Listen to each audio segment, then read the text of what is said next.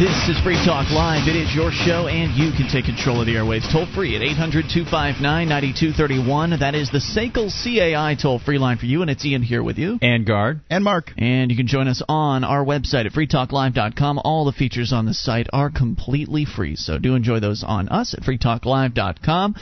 Mark and I returning from a couple of days off. Well, not really. They were working days. We were just working in New York City at the Talkers Magazine Convention. Working a heck of a lot harder than I normally do, I'll tell you that. Oh, it's real hard work at Talkers. I'm just saying. Schmoozing around with the industry having to stay up bigwigs. late. What about my nap, Ian? What about my nap?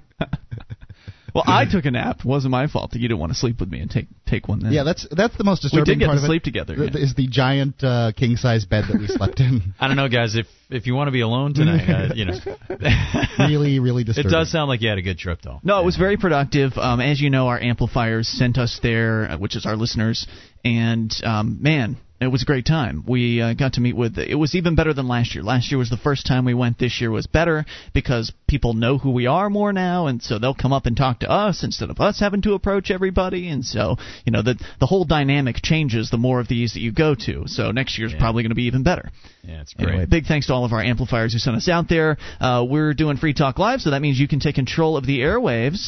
Barring that, we've got stuff to talk about, in which case, Gardner, your third day in a row on the show. I know.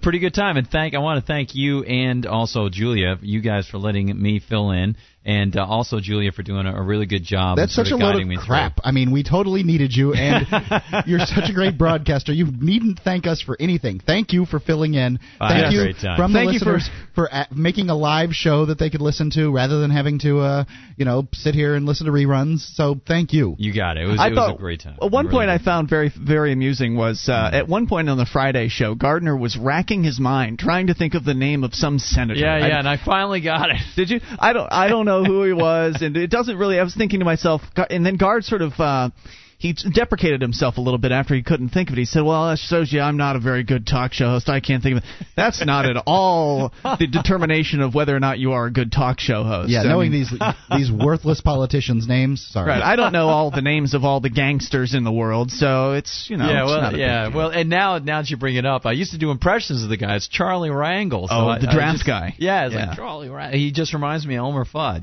so there you go. No big deal. Don't think bad of yourself. In fact, I think that you raised the IQ level of Free Talk Live. We had some comments from our listeners that inevitably we always get these comments whenever we do a co-host only show. Yeah. You guys should replace yourselves with Gard and Julia. Oh man! So, anyway, my God! That's now you see how much they appreciate us. So the hacks are back in the studio. Yeah. The real talk show host is a third man tonight. Okay. 800-259-9231. In fact, Gard, we're going to start out with one of your stories. It's the story which I actually had in my prep, and so since we both kind of did the same prep, that means we should definitely do the story because it's that good. It's good news. Oh yeah, it's very good news in a very troubling time. I was over at the Liberty Conspiracy site today, and it was posted over there, and I was so happy to find this thing. The U.S. Fourth Circuit Court of Appeals ruled in the matter of an American who was being held, what a surprise, by the Bush administration as an enemy combatant without being allowed his habeas corpus hearing. But he's a citizen. Yeah. They can't do that to citizens. I know.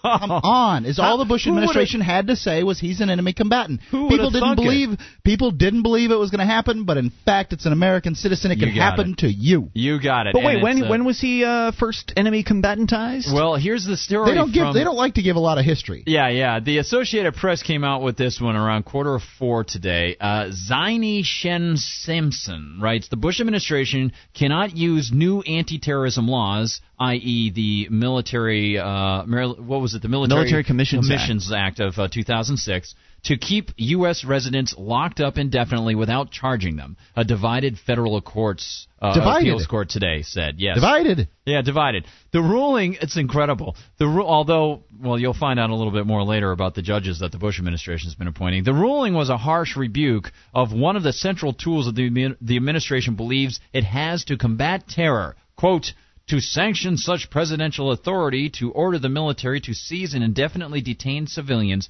even if the president calls them enemy combatants, would have disastrous consequences for the Constitution and the country. Finally, a sensible court ruling in this case. Incredible. Yeah, it was a 2-1 decision. The 4th U.S. Circuit Court of Appeals panel, they ruled in the Military Commissions Act. They say it doesn't strip Ali Al-Mari, a legal U.S. resident, of his constitutional rights. Now he's a legal U.S. resident or a citizen? He is a legal U.S. resident. Okay. So let's check out, because that's an excellent point. That's a very, very good point. The president. Well, that's what our listeners are going to be asking themselves. Exactly. Because they're thinking to themselves, oh, I'm more than a legal U.S. resident. I'm a citizen. Yeah, absolutely. I carry around my citizen badge. It would seem to me that he must be a legal resident alien, if the writer is being specific enough that you pick up on this. That's a great point, Mark. It says here, the government intends to ask. Oh, what a surprise that the Bush administration would appeal this. The government intends to ask the 4th Circuit to hear the case, Justice Department spokesman Dean Boyd said. Quote, the president has made clear that he intends to use all available tools at his disposal to protect Americans from further al-Qaeda attack. Oh, yeah, he's not going to give up on the tyranny, the rise of tyranny. Including the capture and detention of al-Qaeda agents who enter our borders. Al-Mari has been held in solitary confinement, here's the answer to Ian's question, in the Navy brig in Charleston, South Carolina since June 2003. Yikes. The Qatar native has been detained. I don't recall hearing about this guy. Maybe we have in the past, because I don't remember all of the names. I recognize the name. Okay. Yeah, and here's the rest of it for Mark. The Qatar native has been detained since his December 2001 arrest at his home in Peoria, Illinois, where he moved with his wife and 5 children a day before the September 11, 2001 attacks to study for a master's degree at Bradley University. Quote, this is a landmark victory for the rule of law. Wait. So he's actually been in custody since 2001. Yeah. Detained in December of 2001, and then he was then put in a solitary confinement in a Navy brig in 2003. Yeah. That's a long damn time. Yeah. I mean, that might even be longer than Jose Padilla. I think you're right. But either way, now they're saying either charge him or release him, right? Yeah, which is the same thing they said with Jose Padilla, by the way. Yeah, and that's exactly it. Now, I think it's very important to again bring up this distinction where, for some reason, people seem to think that the foreigner should not be afforded the same habeas corpus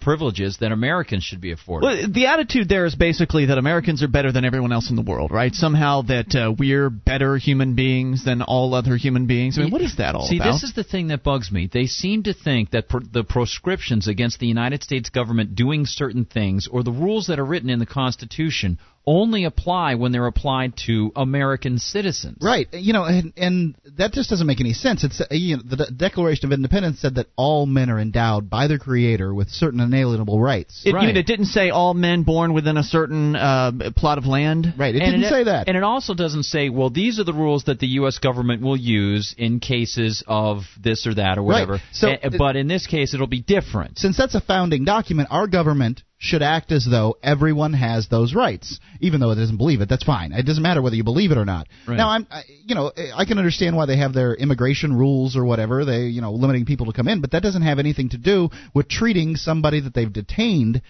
as though they have rights. And even like the right of habeas corpus, which exactly. is a 600-year-old right. Even if people thought that the rights were only being protected for Americans, the legal apparatus that has been created under the U.S. Constitution and the Congress, which can create the court system above the states and below the Supreme Court, the legal apparatus that has been created does not allow habeas corpus is something that is supposed to be used within the court system. So it doesn't say whether it's going to be used only for Americans or only for foreigners. If you are going to be tried in the American court system, right, you are supposed to be afforded habeas corpus, which is why they want to create a third way. That's why they want to create that military tribunal option where they don't have to worry about all that stuff. Got it. And so this is at least the U.S. Circuit Court of Appeals sort of rebuking that idea. Of course, the fight's not over. They're going to appeal this, but we'll keep our fingers crossed. At least we got one positive ruling. That's some good news, right? More on the way. You can take control. This is Free Talk Live.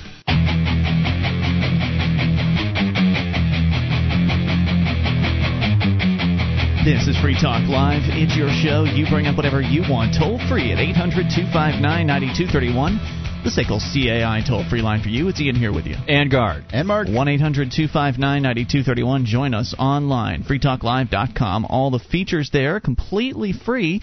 So do enjoy those on us, including the archives. An entire year's worth of the show right there on the front page of the website for your downloaded convenience. Grab them up for free at freetalklive.com. Pop quiz. What do Washington politics and libertarianism have in common? Answer: very little. But the Prometheus Institute at readpi.com is looking to change that, implementing practical and innovative solutions to today's most pressing policy issues. Visit readpi.com today.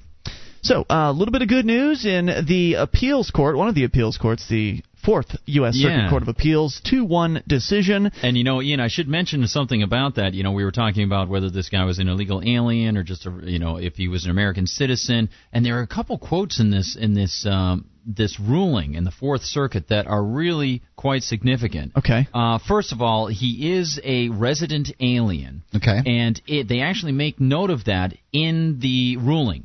It says that the Military Commissions Act was not intended to, this is quoting Judge Diana G. Moats out of the Fourth Circuit, the MCA was not intended to and does not apply to aliens like Al-Mari who have legally entered and are seized while legally residing in the United States, according to the court's majority opinion. The court also said that the government failed to back up its argument, which we heard from Alberto Gonzalez ad infinitum last year, that the authorization to use military force, i.e. their supposed declaration of war, which was not one, enacted by Congress immediately after the September 11th attacks, gives the president broad powers to detain Al-Mari as an enemy combatant. They said that the government failed to back up this argument. They say the act neither classifies... They're just making it up.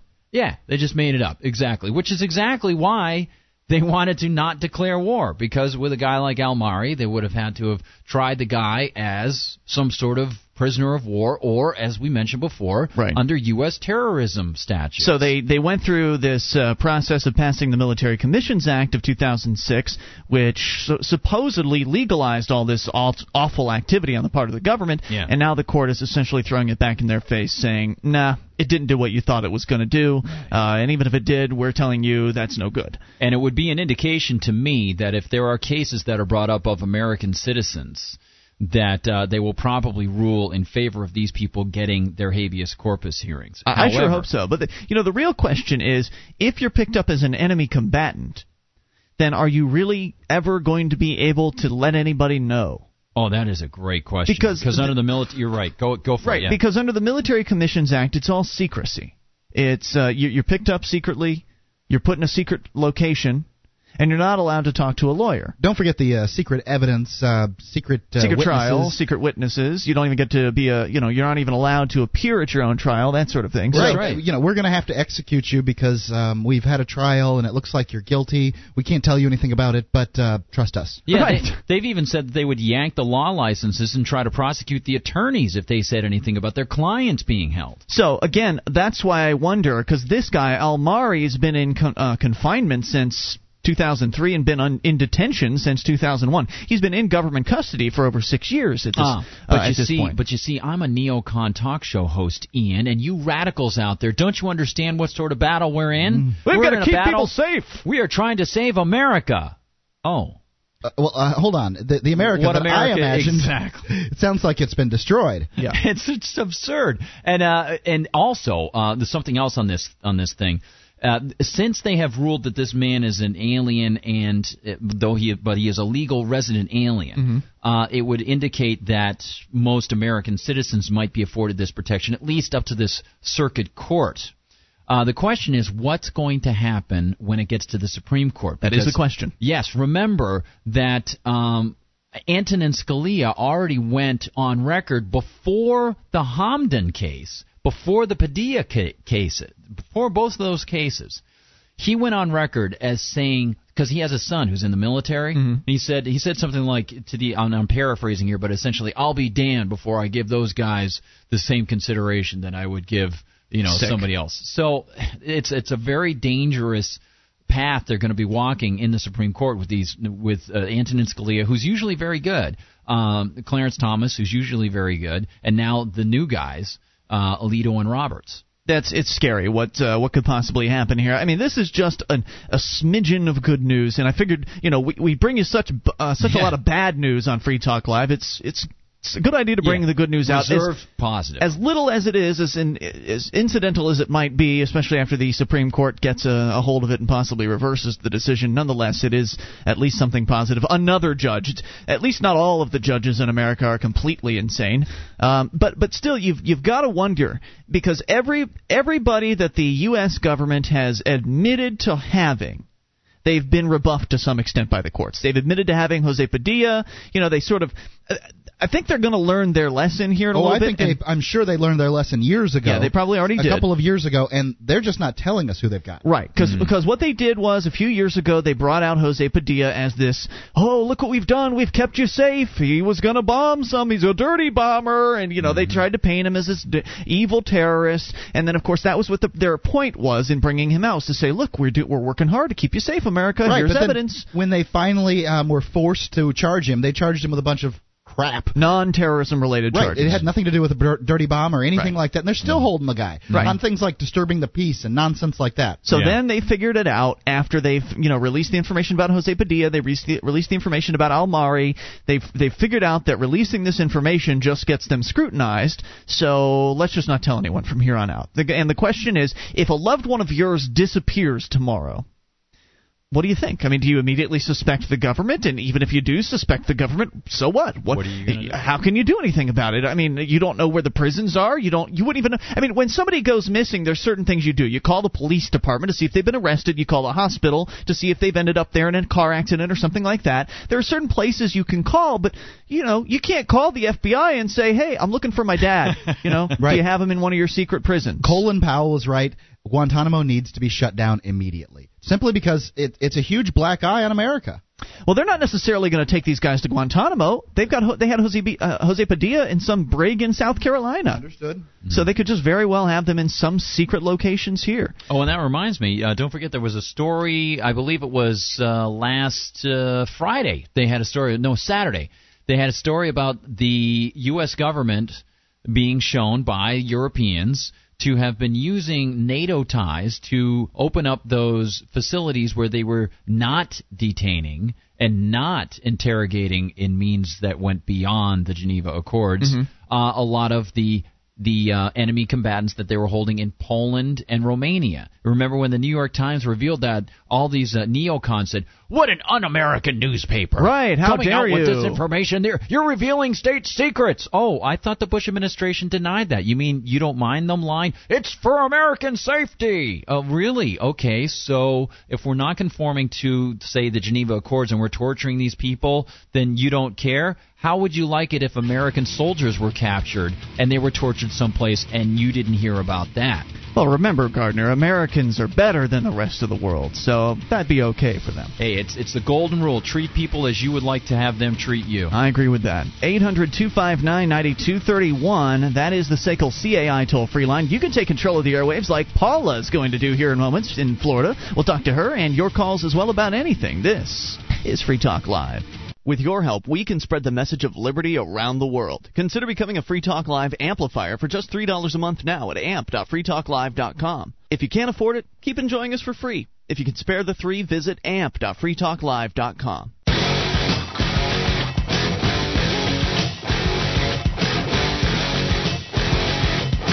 This is Free Talk Live. It's your show, and you can bring up whatever you want toll-free at 800-259-9231. That is the SACL CAI toll-free line for you, and it's Ian here with you. And Guard. And Mark. 1-800-259-9231. Join us online at freetalklive.com. All the features there for free, including the Shrine of Female Listeners, the dozens and dozens of ladies who've taken the time to send us their validated photo to prove they listen to the show. See what I mean by heading over to shrine.freetalklive.com. That is shrine.freetalklive.com.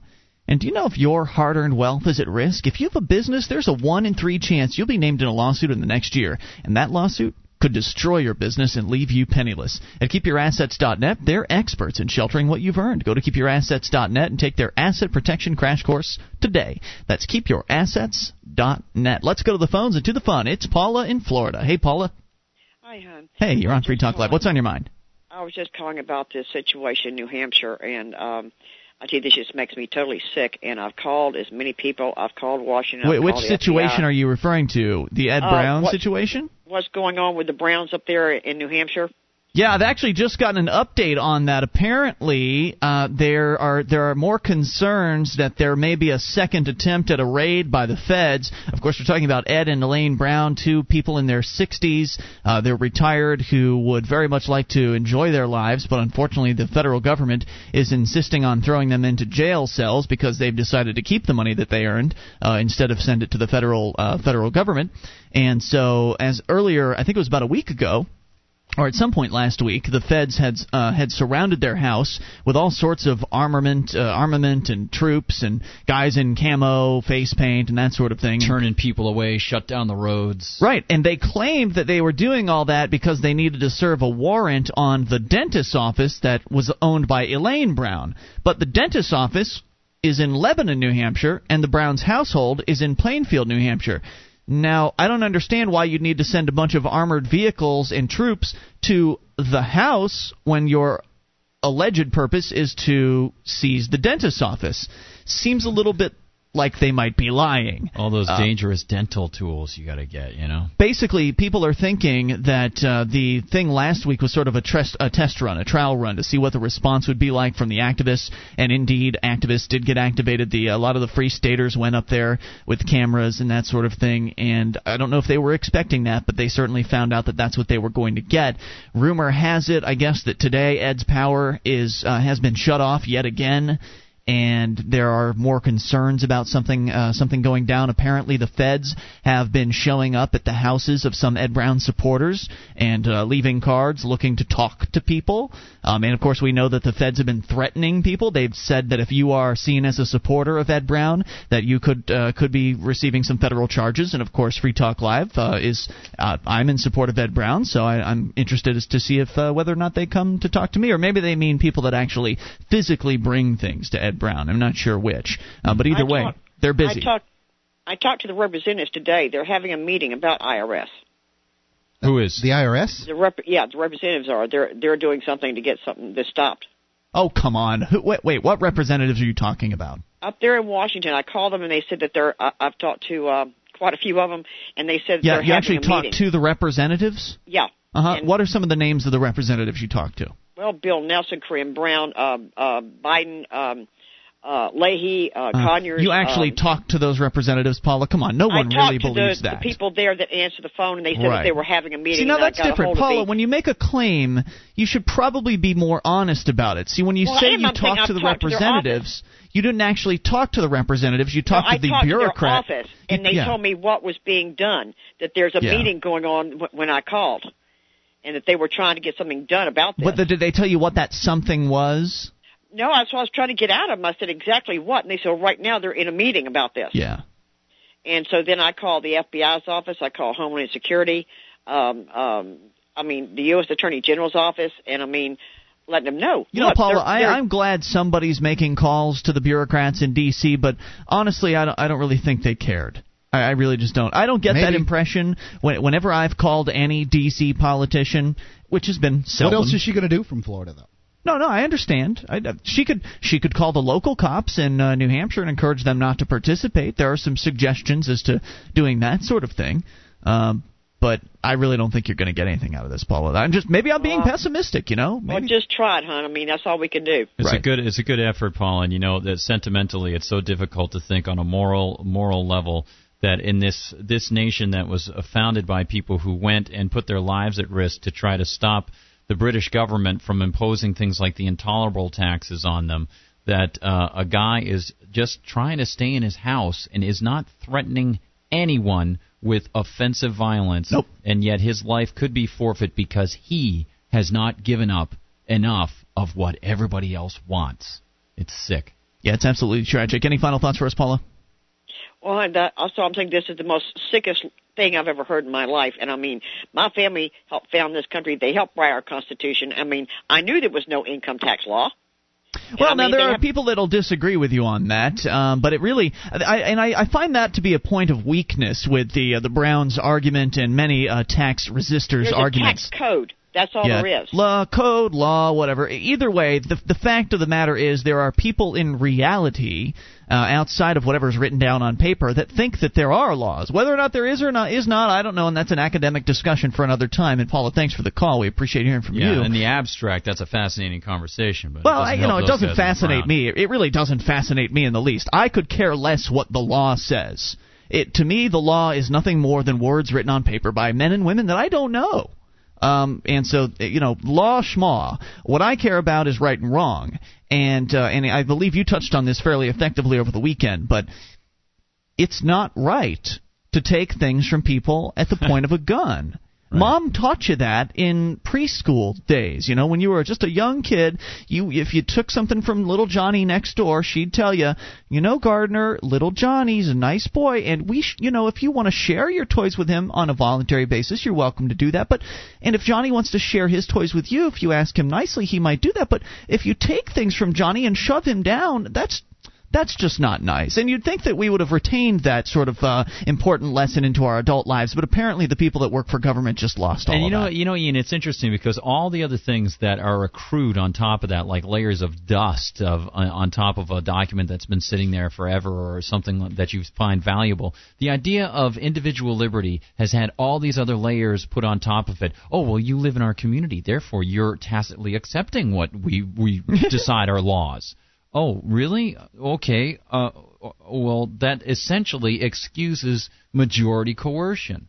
And that's not why people are around each other. Right. If I were to move into a southern state or a slave state back in the 1800s, that would not necessarily mean that I would agree with the laws that upheld slavery in that particular case. I would still do everything I possibly could to disobey and ignore those laws and help get those slaves out from under those chains. Mm-hmm. Because the law is not the end-all be-all of what's right and wrong. And I don't understand how America got to that point. How was it the government education system that played the major role here in training people to believe that if it is the law, it must be right? Yeah, it's interesting, Ian, because you have different groups in the United States. You have those people who don't care about the rule of law, and then the people who do care about the rule of law get upset with them, especially those people who do believe that the laws are there to protect us from each other and so on and so forth. Of course, I would go a step further to say you don't really need the laws. You can do the same thing through free market, free associations, and people can freely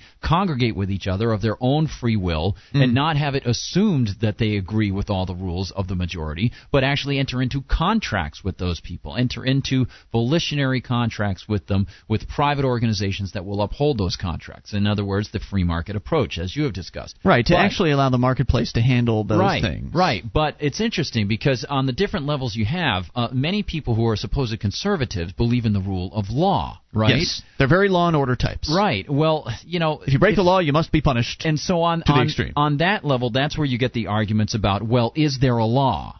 And some people say, well, if there's a law, okay, it's okay to have they should conform to the law. But it's still not okay. No, it's not okay to take things from people by force. And that's what taxation is. It's confiscatory.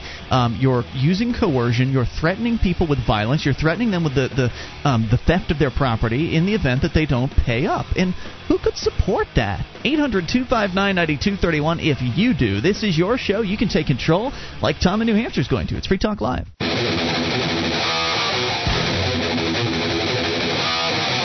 This is Free Talk Live. It's your show, and you can bring up anything toll-free at 800-259-9231. That's the SACL CAI toll-free line, and that's 1-800-259-9231. You can join us online, by the way, at freetalklive.com. All the features there are completely free, though we do ask that you voluntarily support the show, and there are a variety of different means to do that, including you can shop with us at amazon.freetalklive.com. But what I want to promote right now is something that really doesn't have anything to do with Free Talk Live. It's just a personal promotion. Gardner asked me during the break about the Transformers movie that's coming up on the 4th of July. I believe is the official release date, or Independence Day, as I prefer to call it. Yes. But a lot of people are excited about this, as it should be. I mean, Transformers is a huge phenomenon. It's probably really the most popular, I think, probably amongst Gen Xers as far as the old school Transformers, the Generation 1 Transformers as they're called. Yeah. And I happened to grow up during the 1980s, and I was a big Transformers fan as a kid. And so naturally, I'm pretty excited about the movie. And I thought to myself, well, what better time? And I'm also somebody who likes to simplify my life. I like to clean things out. I like to sell things. I like to have less stuff. The simpler my life is, the less possessions I have, the better I feel. Right. And I don't like it when stuff just sits around and I don't use it. And so if something's been sitting in a box for X number of years and I've never gone into the box for any reason whatsoever, then that's a qualification to get rid of that thing. And in this case, I figured it was a perfect time to get rid of my Transformers collection. So He is transforming the Transformers collection. Well, I'm going to pass it on to whomever wins the auction that I put online, which is at auction.freetalklive.com. Holy mackerel. You can go there and you can get all the details on it. It's currently at $33 right now. So I'm looking at that screen on eBay. Oh my God. A lot of toys there. Yeah, I've got 89 original Generation 1 Transformers. Those little guys or big guys? They're big guys and little guys there. Okay. The vast majority of them are sealed in sort of this heat shrink wrap sort of thing. Okay. They've been that way since the early 90s when they were put up in my parents' attic. Mm-hmm. So 89 Transformers. That's a pretty big collection. I've also got an entire case full of parts and guns and stuff. I've got the old 1984 Transformers lunchbox. I don't know. It's a collectible probably. Yeah. The 1984 Transformers Adventure game, kind of this little board game thing for kids. And it's up for auction right now at auction. That's a treasure trove. Yeah. Auction where? Auction.freetalklive.com. All the details, huge pictures, so place your bid if you want to get all my old toys. So there you go. Oh, fantastic. That's all right, let's go to the phones and talk to Tom in New Hampshire. Tom, you're on Free Talk Live. Hello. Yeah, first of all, everybody's homework assignment tonight is to read Patrick Henry's Liberty or Death speech. Not just the 7 famous words, and no, it does not start with, "Is life so dear?" It's a bit lengthier than that, but it's not too long, and it is truly awesome. So read the whole Liberty or Death speech. You know, I saw that. We went to see the Aaron Russo film, America, Freedom to Fascism. Mm-hmm.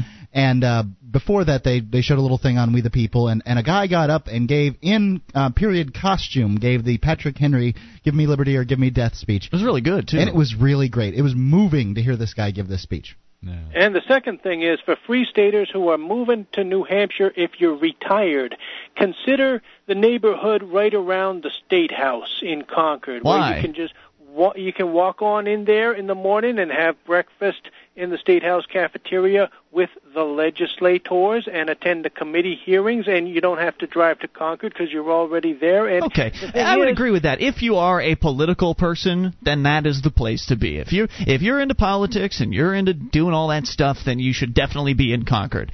If you, on the other hand, are into civil disobedience and other alternative methods of bringing government down to size or eliminating it entirely, then I don't think Concord's the right place to be.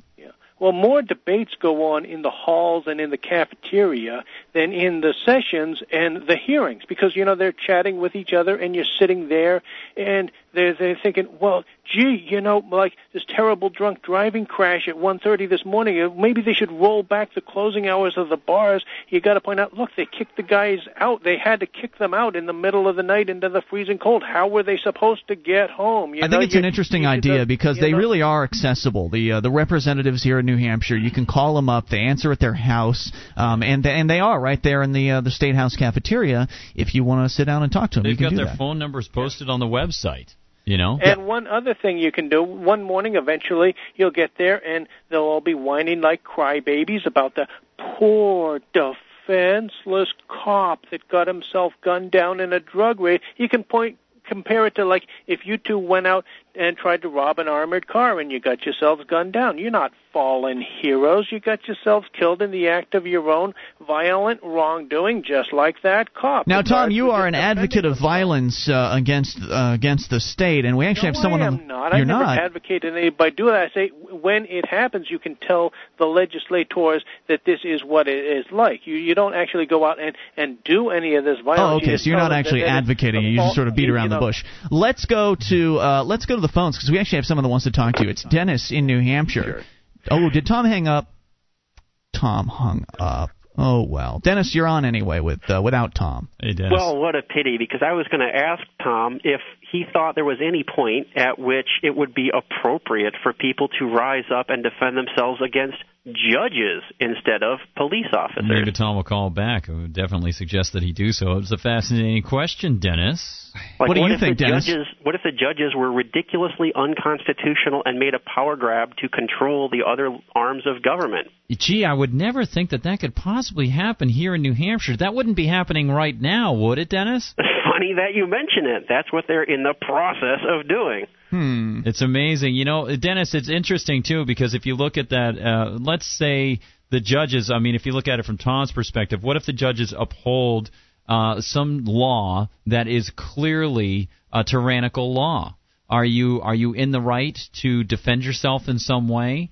Tom skirts around it a little bit by saying, look, you're just explaining to the representatives what is the final outcome. You're not necessarily condoning it or promoting the idea that people go out and enact violence, even though it may be defensive violence against police officers. But we all know, as far as the image that gives to the public, it doesn't really serve our purposes all that well. When you can look at things that the judges are doing, and you can tell that the judges in the state of New Hampshire are basically skirting our state constitution, or, for example, if they are doing things that uphold illegitimate or malicious laws, what do? Well, you certainly can't enact violence against them very well and come out on top politically, or even in some cases morally. How do you handle that? So, Dennis, I know the problem that we're running into. It has to do with education, and I don't know how we're going to get around this, because there aren't enough people who understand that the judges can simply be overlooked. You can just disregard them. Yeah, they made their ruling. Now let them enforce it. Hey, I got to call Ian to the task, though, on one thing that he said earlier about if you're a political type, then you might want to go to Concord. And, Guard, I know I see you at the State House from time to time. Sure. Quote, unquote, being political in this state is so, like last week on this very issue, me, Guard, and a couple other people were just handing out flyers to the legislators, basically imploring them to do the right thing and tell the judges that they have no guns and there's nothing they can do about the problem. Not in quite those many words, but, being quote-unquote political, really in the context of people who are elected to office and are carpenters and plumbers and retired people, they're not quote-unquote politicians, and they can sometimes be reasoned with. Right. The politicians here in New Hampshire aren't, unlike most politicians everywhere in America, are not generally lawyers. I'm sure there's some lawyers in there, as lawyers are always going to be attracted to politics like flies to poo. But the fact is, most of the politicians here, at least in the legislature, in the representative side of the legislature, are not lawyers at all. Well, and the other thing, Mark, is interesting, and Dennis, you probably have experienced this too. I'll give folks an example here in New Hampshire. Is we have a very unique state legislature and Senate where they're basically not paid. They're not professionals, and they don't have all these assistants who run around, so you can talk directly to these guys. And one state senator, Peter Bragdon, with whom I went to high school, Peter's generally a pretty conservative guy. He's done some things with which I would disagree, but they were going to have a vote on this amendment. Basically to give the power to decide about education curricula to the state, which is just totally insane. And Dennis, I was there talking with a friend of mine, and out comes this friend who's now a state senator, this man Peter. Right. And I said, Peter, I know you're probably going to go in favor of this thing. A lot of the Republicans seem to be going in favor of this, and I hope you'll reconsider. Well, it turns out, just in the conversation that we had, he said to me, Guard, you've almost convinced me. He goes back into the Senate, ends up voting against it. So it might have been because of you then. It might have been. And imagine, it's nice to know. So even if you're not of the political stripe, hey, as long as you're working towards a negative to reduce the size of government, hey, why not give it a shot? At least sit there and let people know you're around. Very good, Dennis. Maybe Tom will call in tomorrow night and give us his answer to your question. Or maybe he'll never call again. We'll see. Thanks for the call. Appreciate it. I'm sure he will. 800-259-9231. I don't know. He's pretty upset. You got to be pretty upset to hang up on Free Talk Live. Hour number 2 is on the way. You can take control of the airwaves and bring up whatever's on your mind. One of the bonuses you'll get as a Free Talk Live amplifier is access to our classic archives. For just $3 a month, you can become an amplifier, and you'll help us get on more radio stations and MP3 players. Get the details at amp.freetalklive.com. That's amp.freetalklive.com.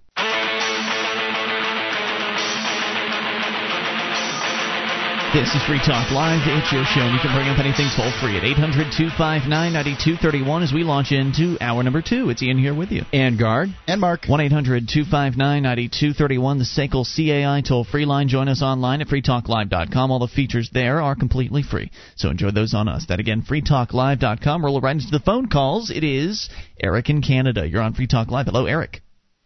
Hey, guys. Hey, what's on your mind? Hey, I heard you guys talking about the American Constitution and judges. Well, I thought I'd tell you about the situation of freedom of speech in Canada, since I don't know if you're familiar with it or not. Do tell. I wasn't sure that those things were compatible, but go ahead.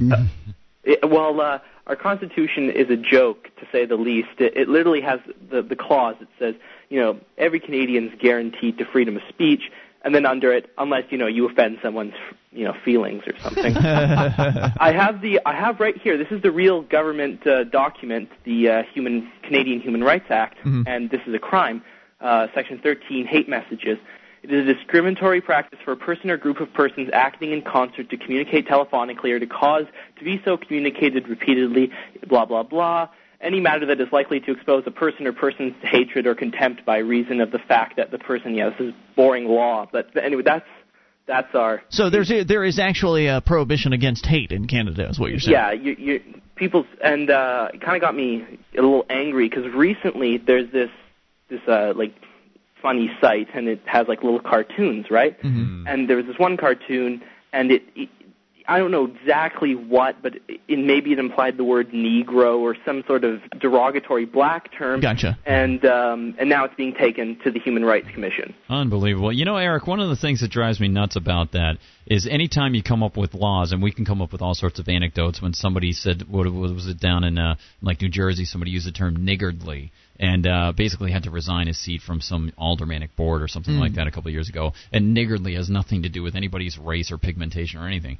But on the general aspect of it, Eric, what's fascinating is when you produce laws that have something to do with something which is purely subjective, whether you've been insulted or degraded or something like that, it leaves it so open to interpretation that you might as well not even have the laws. It's just it's a manner of coercing and manipulating people. But then you think about it and you say, what about laws regarding our physical beings as well? Yeah, your bald head, that insults me, Gardner. I'm offended. In certain cases, we have differing levels of things like assault, aggravated assault. There's murder, different levels for murder, second-degree murder, first-degree murder, manslaughter. And so they come up with all these different approaches to even physical harm, which, again, you say, well, it's all done to sort of help the court system along. We come up with these distinctions because certain people shouldn't be prosecuted under certain laws. But at a certain point, it becomes very unmanageable. And you say, I would prefer to be in a system where if I entered the system, I could look at the way that it works and say, I'm going to sign on to this with my hard-earned cash. I'm going to voluntarily enter this society. Again, a private justice system. But we didn't. None of us got that opportunity. Now, Eric, the website you're referring to, was it hosted in Canada? Oh yeah, it was. It's a French website because we have Quebec. It's a French-speaking province. Yeah. Yeah. And but just a side comment, it's only French speaking because of government regulations. Now, are you allowed to post your hate speech on another website that's hosted in another country, or is that illegal too? Is it illegal for Canadians to post any sort of so-called hate speech anywhere, or just on Canadian-based websites? Oh, this is. I remember I think we extradited someone to Germany on hate speech. It gets confusing. There's a recent, they interpreted the law by telephonically, they interpreted the Internet. So it's quite likely if what you mean is you post something in Australia and you come to Canada, you could be charged, if that's what you're trying. It's amazing. And when, because everyone I associate with, they all think this is a wonderful law, and they say, you're not supposed to expose groups to hate. And the example I always use is, so if you tell an Amish person, respect women, give them equal rights, and you kind of put their religion down for being bigoted, right? Is that hate speech? I mean, is trying to support equal rights? You may be hating on the Amish there. That's a good I don't know. How about George Bush the First when he said, "I hate broccoli"? What happens if you get broccoli growers in Canada and he comes into Canada? They could prosecute the guy. How often do these prosecutions happen? They're quite rare. They happen. It's mainly used to enforce employer discrimination. I mean, that probably happens daily. The speech thing happens at least, a couple times a year. You hear about it in the news. But I mean, they're setting a precedent, right? This is a new thing. It's not going to be long. But this is a new law? No, it was first in about 1980s when we introduced the Canadian Human Rights Act, and recently telephonically was interpreted to mean the Internet. So it only would have been within the 90s that people on the Internet could have been prosecuted. Wow. Right. So the prosecution of Internet so-called hate speech is the new thing then? It's the Oh, my goodness. Oh, wow. Now, you know what? I personally don't like racists. I hate racists. Could you get in trouble for that? Like, could you get in trouble for hating the KKK? Reciprocal hate. How does that work? It's a legal double stack. I don't know how it works. Well, that's like, I remember one time I was watching Politically Incorrect and they had Deepak Chopra on, and Deepak Chopra was getting all over Bill Maher for being too negative. He's like, "You should not be so negative. That's very bad." And it's like, okay, Deepak, Mr. Son of Light or whatever is, this new agey guy. I'm like, wait a minute, Deepak's being negative about him being negative. Where does it stop? Where does it end? Yeah, right? Oh, Chris, man. thanks for the call. We appreciate it. Or Eric, rather. Thank you for the call. We appreciate it. 800-259-9231. It's tempting. That's a tempting law for people because most people are good people. Most people, they don't necessarily overtly hate one group or another. Sure, there are some racists out there, but I think by and large the majority of people are good people. But there are those who hate others based on the silliest of factors, the color of their skin. Right, how much melanin they happen to have, how much pigment. The place they were born, that sort of thing. Religion. Accent. And I would love to have those people just disappear off the face of the earth. If I could snap my fingers and make hate go away, gosh, that'd be wonderful. But at the same time, I don't think it's appropriate to pass laws against that sort of thing because then it is open to interpretation. And, of course, who's going to do the interpreting? It's not you or I. It's going to be political people. It's going to be bureaucrats. It's going to be politicians. Badly. Perfectly said. Yeah, absolutely. Oh, so you remember the story we were talking over the weekend? Julia got a story from Nebraska about this woman being prosecuted under a Nebraska no flag stomping law. She was allowing her son to stomp on the U.S. flag. And so this is what if so let's say he's not stomping it. Where does mistreatment come in? At what point does it come in? Because if you let the flag touch the ground, that's supposed to be a sign of disrespect. You're supposed to burn the flag. Right, if it touches the ground. Yeah, if it touches the ground. I mean, I had a fourth grade teacher, Mrs. Wheeler, who was very, very patriotic in the traditional conservative sense. And on 4th of July, just prior to it, was the 200th anniversary of the country, the bicentennial. I was the guy who had to carry the flag around, and by the end of this parade that we had for all the kids, my arms felt like they were going to get ripped out of the socket like some doll, I was like, I can't let it touch the ground. I can't, and I couldn't let it touch the ground. Or she would have had a cow. Yeah, they would have burned the flag. Yeah. And so, what happens if they see? Can you imagine if they had seen this fourth grade teacher going forward and burning the flag that had touched the ground? Because that's the way the flag is supposed to be treated. You're supposed to burn the flag that touches the ground, and they only saw that. And then she tries to defend herself. Well, there's a ceremony. It just becomes absurd. There's this sort of process that you're supposed to go through before you burn the flag. Exactly. But, all of those things, it's just that, at least as we were mentioning on Saturday, at least the Founding Fathers didn't have one rule over everybody on speech. Congress wasn't supposed to write these laws. Well, they understood that free speech was a critical aspect to having a free country. Yeah. And the double-edged sword of free speech is that inevitably you're going to hear something if you're in public that you don't like. And so, you get the freedom of being able to say what you want, but in return, you'll have to listen, or at least you might come in contact with someone saying something you don't want to hear. And if that is the case, if you do come in contact with those people, then it's up to you to do your best to disassociate yourself from them. Don't go to the bars that those people hang out. Don't hang around with them and their friends anymore if you don't like what they have to say. But damn, don't throw them in a jail cell over it. I mean, the KKK may be an absolutely despicable, disgusting organization, but I have to defend their right to say the terrible things that they say. I'm not going to listen to it. I'm going to turn it off. And that's what you should do if you hear something you don't like. 800-259-9231. You can take control of the airwaves. Chris, Brandon, your calls as well. This is Free Talk Live.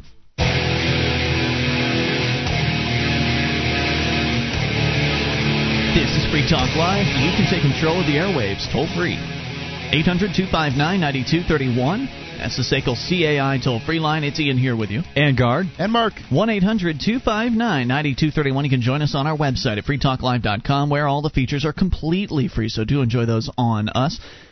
And if you do you have a company that needs to try something new in the area of collections? SACL CAI does collections, early out billing, and they purchase charged-off receivables.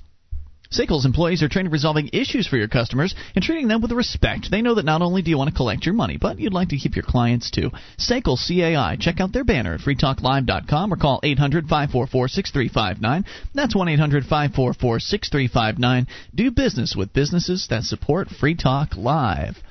So, also, one other point about our website, you should join us at the bulletin board system there. There are over, I think we're close to 250,000 posts. I don't know if we've quite eclipsed that yet, but we're darn close. And over 1,400 people interacting. Lots of fun stuff to talk about. Serious issues as well. You'll find it all discussed, and it is all for free at bbs.freetalklive.com. Coming up tonight, Gardner, I hope that we can get to this. I don't know if we will. It's an awfully long story. I'm going to have to do some editing during the breaks and cut out a whole bunch of it. Mm-hmm. But it's going to be about the pets of Katrina.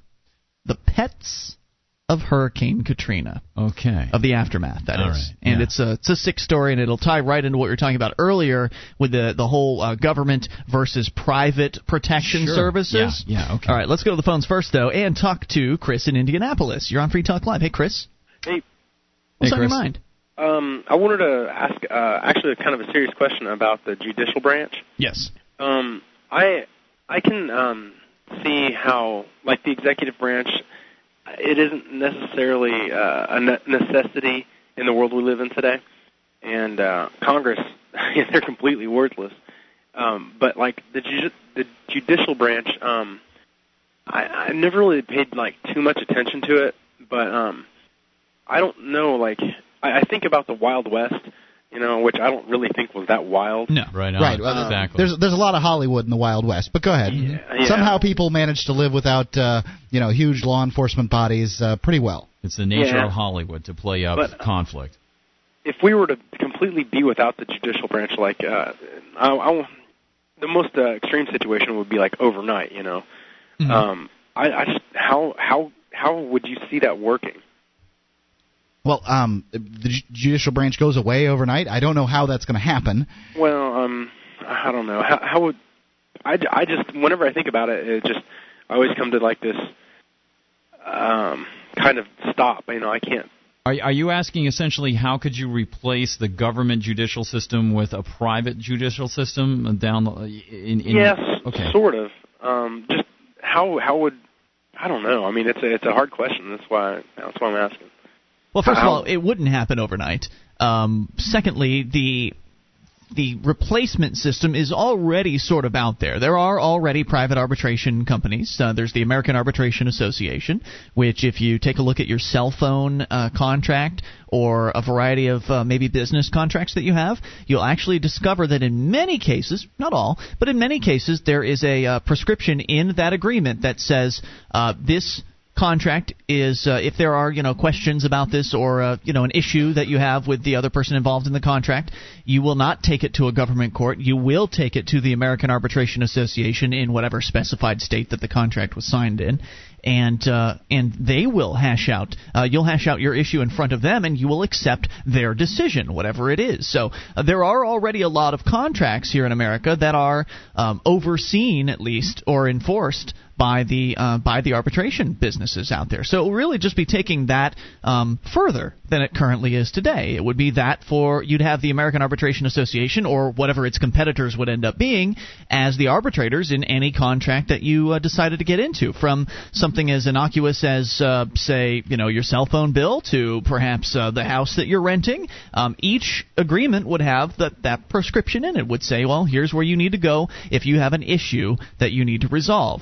And indeed, there could be more than one arbitrator listed, because you may not like the results that the American Arbitration Association gives you. So in that case, then you could go to Mark's arbitrator court as to get a secondary opinion. You could have as many different arbitrators in your contract as you wanted to, like essentially as appeals courts. You could have up to you'd have 10 of them if you wanted to. Okay, you don't like that one? If the arbitrator comes up with an agreement both parties cannot agree to, you go up to the next arbitrator. And you go up to the next arbitrator until someone comes up with an agreement that you both agree with and you'll accept. And so it really has more to do with restructuring contracts than anything else, and making it so that there's just no government enforcement, but instead private enforcement. And if you've agreed in advance to that private enforcement, and whatever those provisions are, whether it be hard time or whether it be monetary remuneration or something like that, then that's all agreed to in advance. Now, of course, then the question becomes, well, what do you do if you haven't made an advance agreement, right? What happens if someone just randomly comes and takes something from you, for instance? Yeah.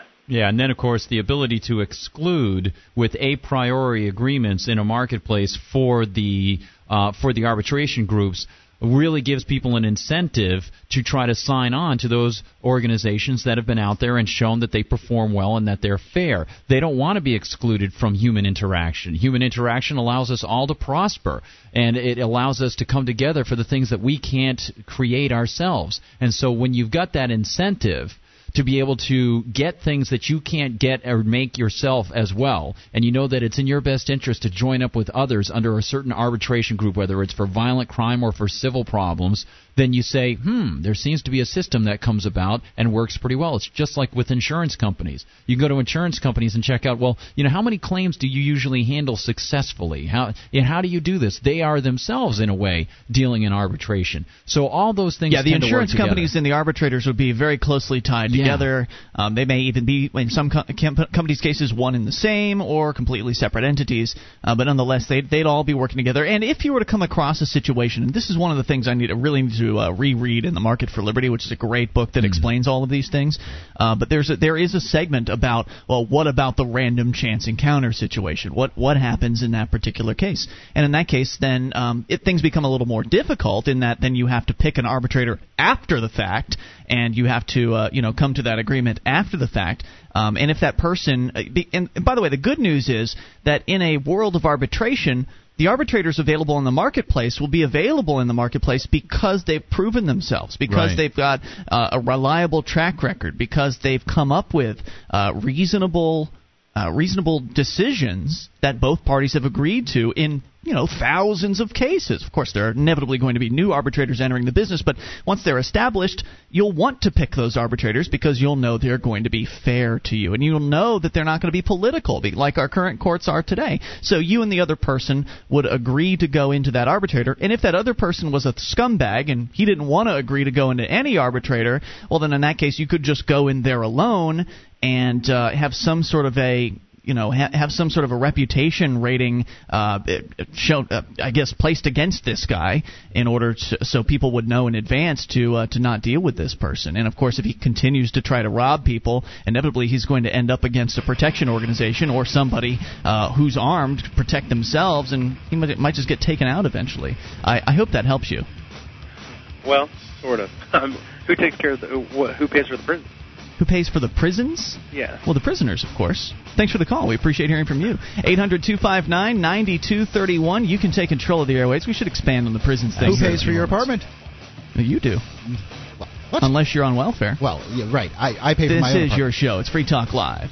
Would you like to help others find Free Talk Live? You can help us advertise, market, and promote the show at amp.freetalklive.com. Consider becoming a Free Talk Live amplifier now for $3 a month and get some cool bonuses at amp.freetalklive.com.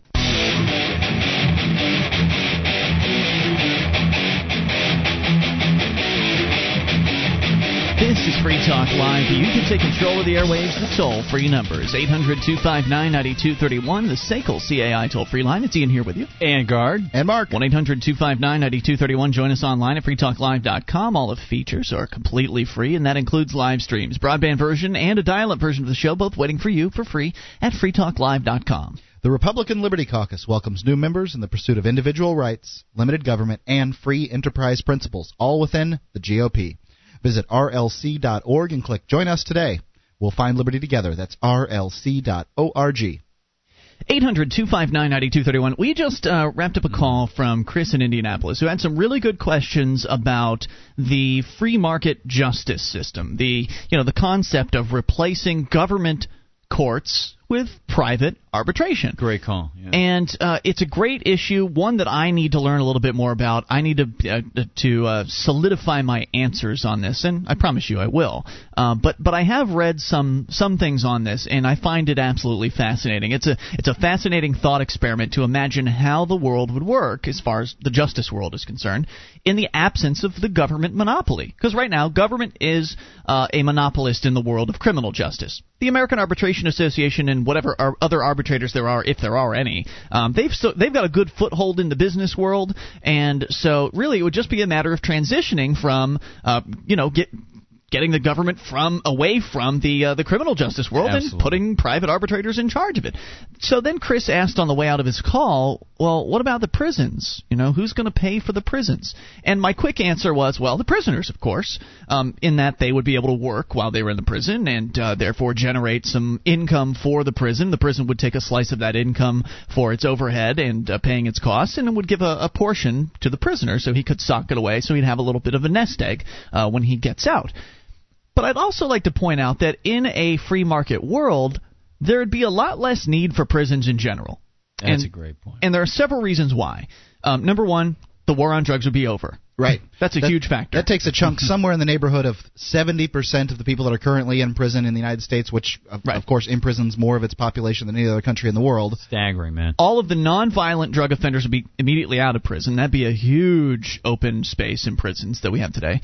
Also, a lot of violent offenders would no longer end up in prison because a lot of violent offenders, people who have harmed others or taken property or stolen whatever, those people wouldn't necessarily be doing those crimes because many of those crimes are done in order to get procure drugs. That was part of that 70% number I gave. Right. I'm just clarifying who these people are. So a lot of the violent crime that we're associated with that we know about today would just be gone in the free market situation. Also, a lot of other crimes, property crimes where damage is done to an individual or their property, when there's a victim and there's an offender, the offender in a more free market environment and even in a smaller government environment would have to pay restitution. Restitution would be so much more popular. Imagine if a burglar, rather than getting punished by going to prison for the offense, he got punished by having to pay for every little thing he broke or stole, plus interest, what he did on the way, and there was some kind of punitive damage as opposed in money rather than going to prison. What if? Now, if he decided not to pay, then perhaps we might be talking about a debtor's prison of some sort like that. But And imagine, if you have the power to exclude from your private community, then you have the power to set prior restraints on who can enter that community. You will have agreements as to whether or not people would agree to certain punishments for certain crimes if they were found guilty by the arbitration agency. Right, and if they didn't agree, then they would be in violation of their contract, in which case it wouldn't matter if they didn't agree because they'd signed the agreement. They agreed to it in advance, so if they decide to change their minds later on, well, too bad. Exactly, and so you can exclude them, and that's one of the most wonderful things about that situation is you've got those people who would not agree a priori, they wouldn't be allowed in, and they wouldn't be able to partake in all the advantages that civilized societies can have and can give to one another because people who are peace-loving congregate with each other and they come up with agreements. Exactly right. So we'd be ending the war on drugs, which would drastically drop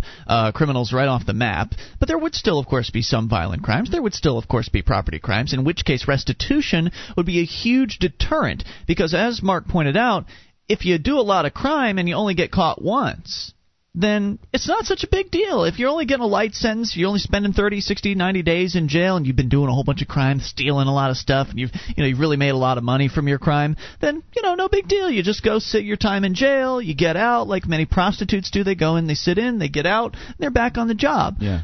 If you actually have to pay back the person for the things that you stole, then that's plus a little interest and punitive damages. Because now, the reason for that is Gardner, if I stole $100 from you today, right? You weren't looking, and I went in your wallet and took $100, and somehow you found out, I don't know, fingerprints, whatever, that I took $100, and all I had to do is give you $100 back.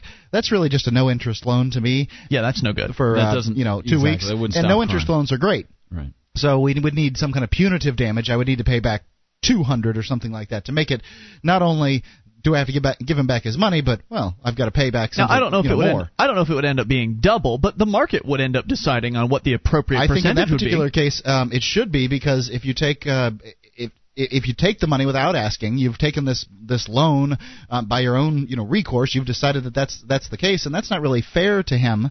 So you've got to make it punitive and make it so that people don't want to do it. I think $200 would be very fair. Okay. Yeah. See, exactly right. So here we are disagreeing on that, and so only the arbitrators would end up being able to decide, and based on what the market wants. So again, restitution would end up being a significant deterrent to crime, because criminals would know in advance that it's no longer the old method of, you just sit in jail for a few days. It's the new method of, now you owe. Now you have to pay back. And so there would be different ways in which people could pay restitution. So, for instance, if you, Mark, for some reason lost your mind and started stealing things from Gardner, and we took you to arbitration, and the arbitrators ruled against you, of course, and said, Mark, now you're gonna have to pay Gardner back. Now, how do you propose to do that? In my particular case, I've got the money in the bank. Here, let me write you a check. Oh, problem solved. Thanks. Okay, Sounds you don't good. have to spend any time in jail over that. And so if you are somebody who is of high reputation, if you are somebody who you can be counted on, you've got a job, you have an apartment, you have a bank account, then in that case, you would be the arbitrator would say, we're going to let you go on your own recognizance. You're an upstanding citizen, Mark. We know where you are. We know how to find you, and we're expecting you. Let's say it was a little more than something you had in your bank. Let's say it was some serious damages.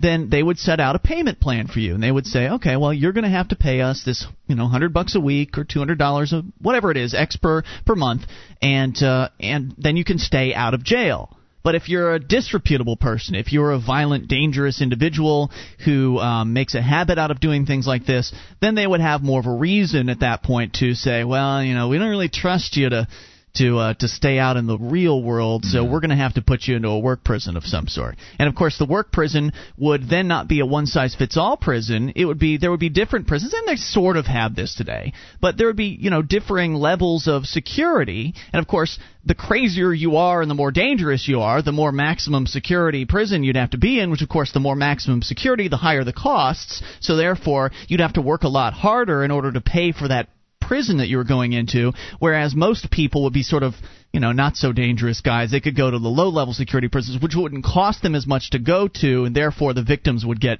more compensation quicker. My biggest concern with that particular system is that the prisons would be profiting off the prisoners, so therefore wouldn't have the desire for them to get out. There could be non-profit prisons. It's funny you should bring that up, Mark, because I was going to say, those who are skeptics on the flip side, let's consider the possibility that there's a private community where the majority of people, or even a very strong minority of the people, are there, and they start to use the justice system to prey upon other people, to say, we're going to exact something from you. And which they're currently doing. Yeah, which they do now. And we have to remember that what we're talking about is systems that work better, not 100% not perfect, right, but better than what we have now under the political glad-handling systems that we have today. And, the constitutions that are supposed to apply to everyone, even though we didn't sign them, and the laws that are supposed to apply to us just because we live in the vicinity. What you get is people would move away from those areas to say, I don't want to live in this area anymore. And you would get fewer and fewer people associating with those disreputable people who are trying to use the justice system to their advantage. Right. Then if everyone leaves, who are they going to victimize? Exactly. At that point. 800-259-9231. Still a fascinating thought experiment. Would love to hear your thoughts on a world without government so-called justice. I think without the government, we'd actually have real justice for the first time. This is Free Talk Live. This is Free Talk Live, and you can take control of the airwaves toll-free. 800-259-9231. That is the SACL CAI toll-free line. It's Ian here with you. And Guard. And Mark. 1-800-259-9231. Join us online at freetalklive.com. All the features there are completely free. Though we do ask you voluntarily support the show by, for instance, buying some things from our Free Talk Live store. Head over to store.freetalklive.com. We are in a pre-order phase of a lot of our we've got brand new items, and that includes the Free Talk Live multi-gadget, 2 gigabytes. It's an MP3 player. It's a flash drive. It's a voice recorder. It's an FM tuner, all rolled into one. And it's less than $60. There's that. There's all the Free Talk Live gear and clothing and that sort of thing. We've got the brand new Free Talk Live beanie cap, the Free Talk Live ladies T-shirt, 2 different styles of hoodies, a pullover and a zippered style, as well as a whole bunch of other stuff. Get it all at freetalklive.com. Actually, store.freetalklive.com. Oh, by the way, the Free Talk Live lighter bottle opener combo, you can actually detach the lighter from that. And it's kind of on this retractable little pull string. Lanyard deal. This lanyard. Mm-hmm. So you could really hook on there whatever you wanted to. So it's really more like a Free Talk Live lanyard pull string with a free lighter bottle opener combo on it. So it's multi-purpose. We got to inspect it on, is it Friday? Yeah, we met up with Johnson down in Connecticut on Right, it was New York City. A lot of fun. We had a meal with Johnson. It was nice, and he showed us some of the gizmos. And showed us the middle of nowhere in Connecticut. Well, we got lost. My favorite part was that stop sign where there was no cross street. It was just that was bizarro. And it wasn't like, well, I came to a full, complete stop. State roads, rock man. back just to make sure I looked both ways. I wasn't sure which way to look because there was trees on either side. Right, that was the funny thing. Because there were trees on both sides, so it wasn't like down in Florida where we came from in Sarasota, there's one particular road where there's a stoplight for a golf cart trail. Mm-hmm. Oh, wow. And I thought, this is a little extreme, but, there's a golf course right across the street, and so, you need to get across. You can at least sort of understand it. Right. In this particular case, there was no reason whatsoever. It's not like there was even a little animal trail or anything like that. There was nothing. It was a rather steep hill, and that was coming up to a curve, and my guess is that somebody might be coming around the curve at high speed if there wasn't a stop sign there, and then cross over into a lane because they were in a curve, and then you'd catch them. I don't know. Let's go to the phones. It is Brandon in Indiana. Yeah. Hey, Brandon, what's on your mind? Hi, Brandon. Oh, hey. I just wanted to say it's good to have you guys back. But, okay. you did a great job. Gardner and Julia sucked, huh? What's that? No. Gardner and Julia sucked, huh? Oh God, no! I thought they were great. Yeah, I really enjoyed. They did a fantastic job. Just more evidence. Our listeners are nothing but ingrates. Oh, stop it, Mark! It's more evidence that Free Talk Live doesn't need Ian or Mark. So there you go. No, of course it does. You guys built it. I've been listening to you guys since. It's hard to kiss 2 butts at once, isn't it, Brandon? What's your point, Brandon? I'm sorry. Anyways, while you guys were talking about the rule of law earlier, and I just wanted to say that the rule of law is on the side of liberty. Neoconservatives have it completely misinterpreted. They view it as some arbitration from government, where whatever government says must be obeyed. And, for example, with the immigration issue, they say we have to follow the rule of law. We must punish and deport illegals and not give them amnesty. And the rule of law actually means the government needs to follow written law. The Constitution. The government can only do what is written. Right. And Rand put this really well when she said government does what is written. Government can only do what is explicitly written, and people can do whatever is not written. That is, we give permission to the government to do things. The government doesn't give permission to us to do things like licensing and whatnot. This is true. However, the government doesn't follow its own laws. No, it absolutely doesn't, and it breaks the rule of law all the time. But when neoconservatives, such as Sean Hannity, I hear him talking about the rule of law. Oh, we have to follow the law. We have to enforce this and enforce that, and all these draconian measures. I mean, you don't even understand the rule of law, Sean. Yeah, and you know what? He certainly doesn't understand the Constitution when he says there's no declaration of war needed. It's incredible. I don't know if you heard me mention it on Saturday night, but I got in a debate with that guy Hannity very quickly, and then he hung up the phone, of course. I think I did hear you talk to Hannity one time. Yeah, I was on there with Hannity, and because he was talking about the hypocrisy of the Democrats, saying that many of them voted to give the president authority to go to war, and yet they don't want to complete the task, and they want to defund the war. And I said, well, I understand you bringing up this point. Some people might have changed their minds. I think that's valid. But, yeah, let's say there is some hypocrisy on that point, Sean. I said, but there's an overriding thing that upon which we disagree, and it may seem insignificant, but I think it's very significant. I want to mention it to you. We're not at war. And he said, what are you talking about? And I said, we haven't declared war. And then this guy, who's supposedly a conservative, and all these people who are conservatives tell us that they want to be strict constructionists, says, well, that depends on what a declaration of war is supposed to be. I'm like, what is the definition of is, anyway? Oh, yeah. I was like, Bill Clinton could have written it for you, Pinhead. I couldn't believe it, Oh, yeah. And he, whenever somebody calls him on that, he just goes off on this neocon rant. Yeah. And any type of apologizing for the president, if you want to hear somebody apologize for George Bush, it's Sean Hannity. Yeah. It's absolutely ridiculous. It's intellectually embarrassing to listen to the guy talk. Why do you listen? To Sean? Yeah. Why do I listen? Sometimes I just like to get mad at the radio. Gotcha. Hey, and there's something else that I should bring up. Everybody's talking about this rule of law thing, and just like you brought up, the rule of law, and we can get into the deeper philosophical questions about the rule of law based on natural rights and things like that, and whether those protective laws are just or not just and things like that. But and that's a very great conversation. But talking about these conservatives who talk about the rule of law, again, on the Constitution, the point I brought up before about immigration is that it is not something that pertains, it is not something specifically enumerated to the federal government to be able to control immigration. It's only naturalization. Absolutely. And if you look at Article 1, Clause 9 in the federal Constitution, it gives them the power to control immigration, to control migration for the original states, for those states that exist at the time. It's a very interesting clause, and I think, Mark, we might have brought it up one time here on the show. I'm not sure. You can actually get the text of the U.S. Constitution, and even if people think that there is a provision inside the U.S. Constitution that gives the Congress the power to control immigration, it only pertains to the original 13 states that existed at the time. And I'll give you a great example. Here is what Thomas Jefferson said in 1798 regarding the Alien and Sedition Act. He said, resolved that alien friends are under the jurisdiction and protection of the laws of the state wherein they are, that no power over them has been delegated to the United States, nor prohibited to the individual states, distinct from their power over citizens. And it being true, as a general principle, he says, and one of the amendments to the Constitution having also declared that the powers not delegated to the United States by the Constitution are reserved to the states respectively or to the people, the act of the Congress of the United States passed the 22nd day of June 1798 entitled An Act Concerning Aliens, which assumes power over alien friends not delegated by the Constitution,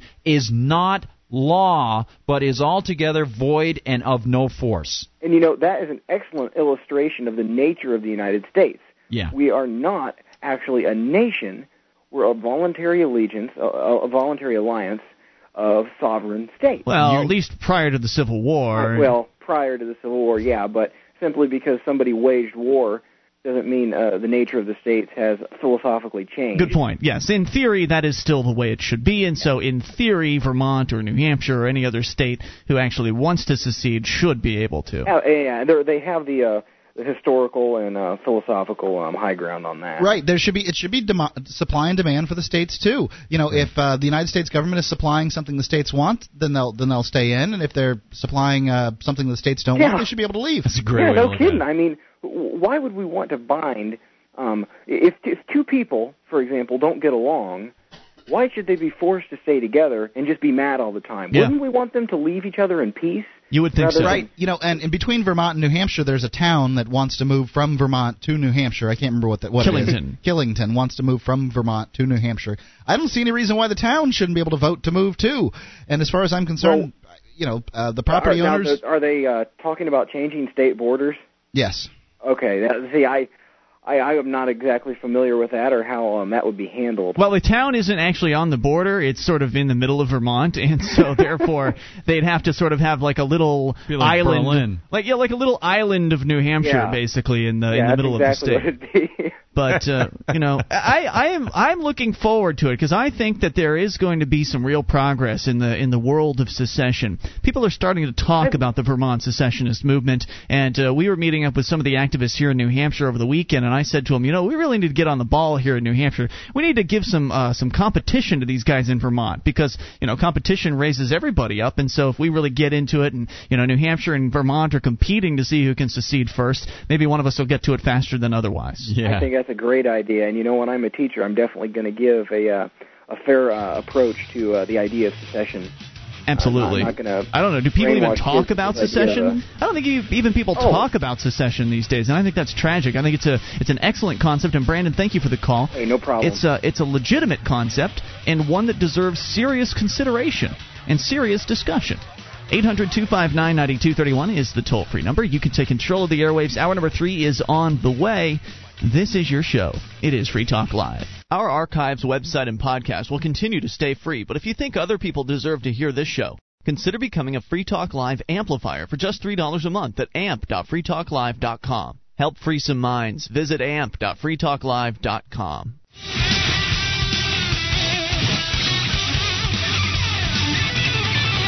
This is Free Talk Live. You can take control of the airwaves toll-free at 800-259-9231, the SACL CAI toll-free line. It is Ian here with you. And Guard. And Mark. 1-800-259-9231. Join us online at freetalklive.com. All the features on the site are completely free, so do enjoy those on us. That again, freetalklive.com. Rolling right into the phone calls here in hour number 3. It's Neil in California. You're on Free Talk Live. Hey, Neil.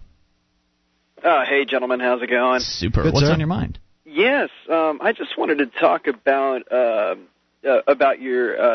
private justice system and throw a hypothetical situation your way, because Sure. I think that in an actual free market there would probably, you guys touched on this, but the idea of there being a lot less prisons and things like that, I'm advocating that there probably will be just about no prisons at all, because of just because of how liberty works at large.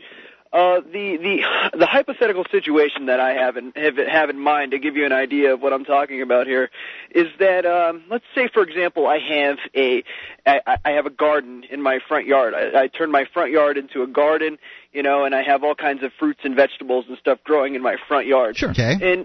And say Mark, drunker than holy heck, he comes plowing through with his truck and starts doing 360s in my front yard. Don't act like it's never happened. Okay, not just just an example. But anyway, the private protection comes out, takes care of business. Goes to court, all that stuff, and he's obviously found guilty. The problem is that he's not going to just be able to sign off a certain cash amount unless it's going to be friggin' huge, because the thing of it is that he hasn't just destroyed my property, but he's also destroyed my labor. He's also destroyed, right. He's destroyed all the time and effort that I put into, making that garden grow. That's worth a significant amount. Yeah. Absolutely. Yes, it's worth a lot more than, say, a couple $100, for example. Or the product of that labor, or the actual fruits and vegetables themselves. There's a lot more that goes into it.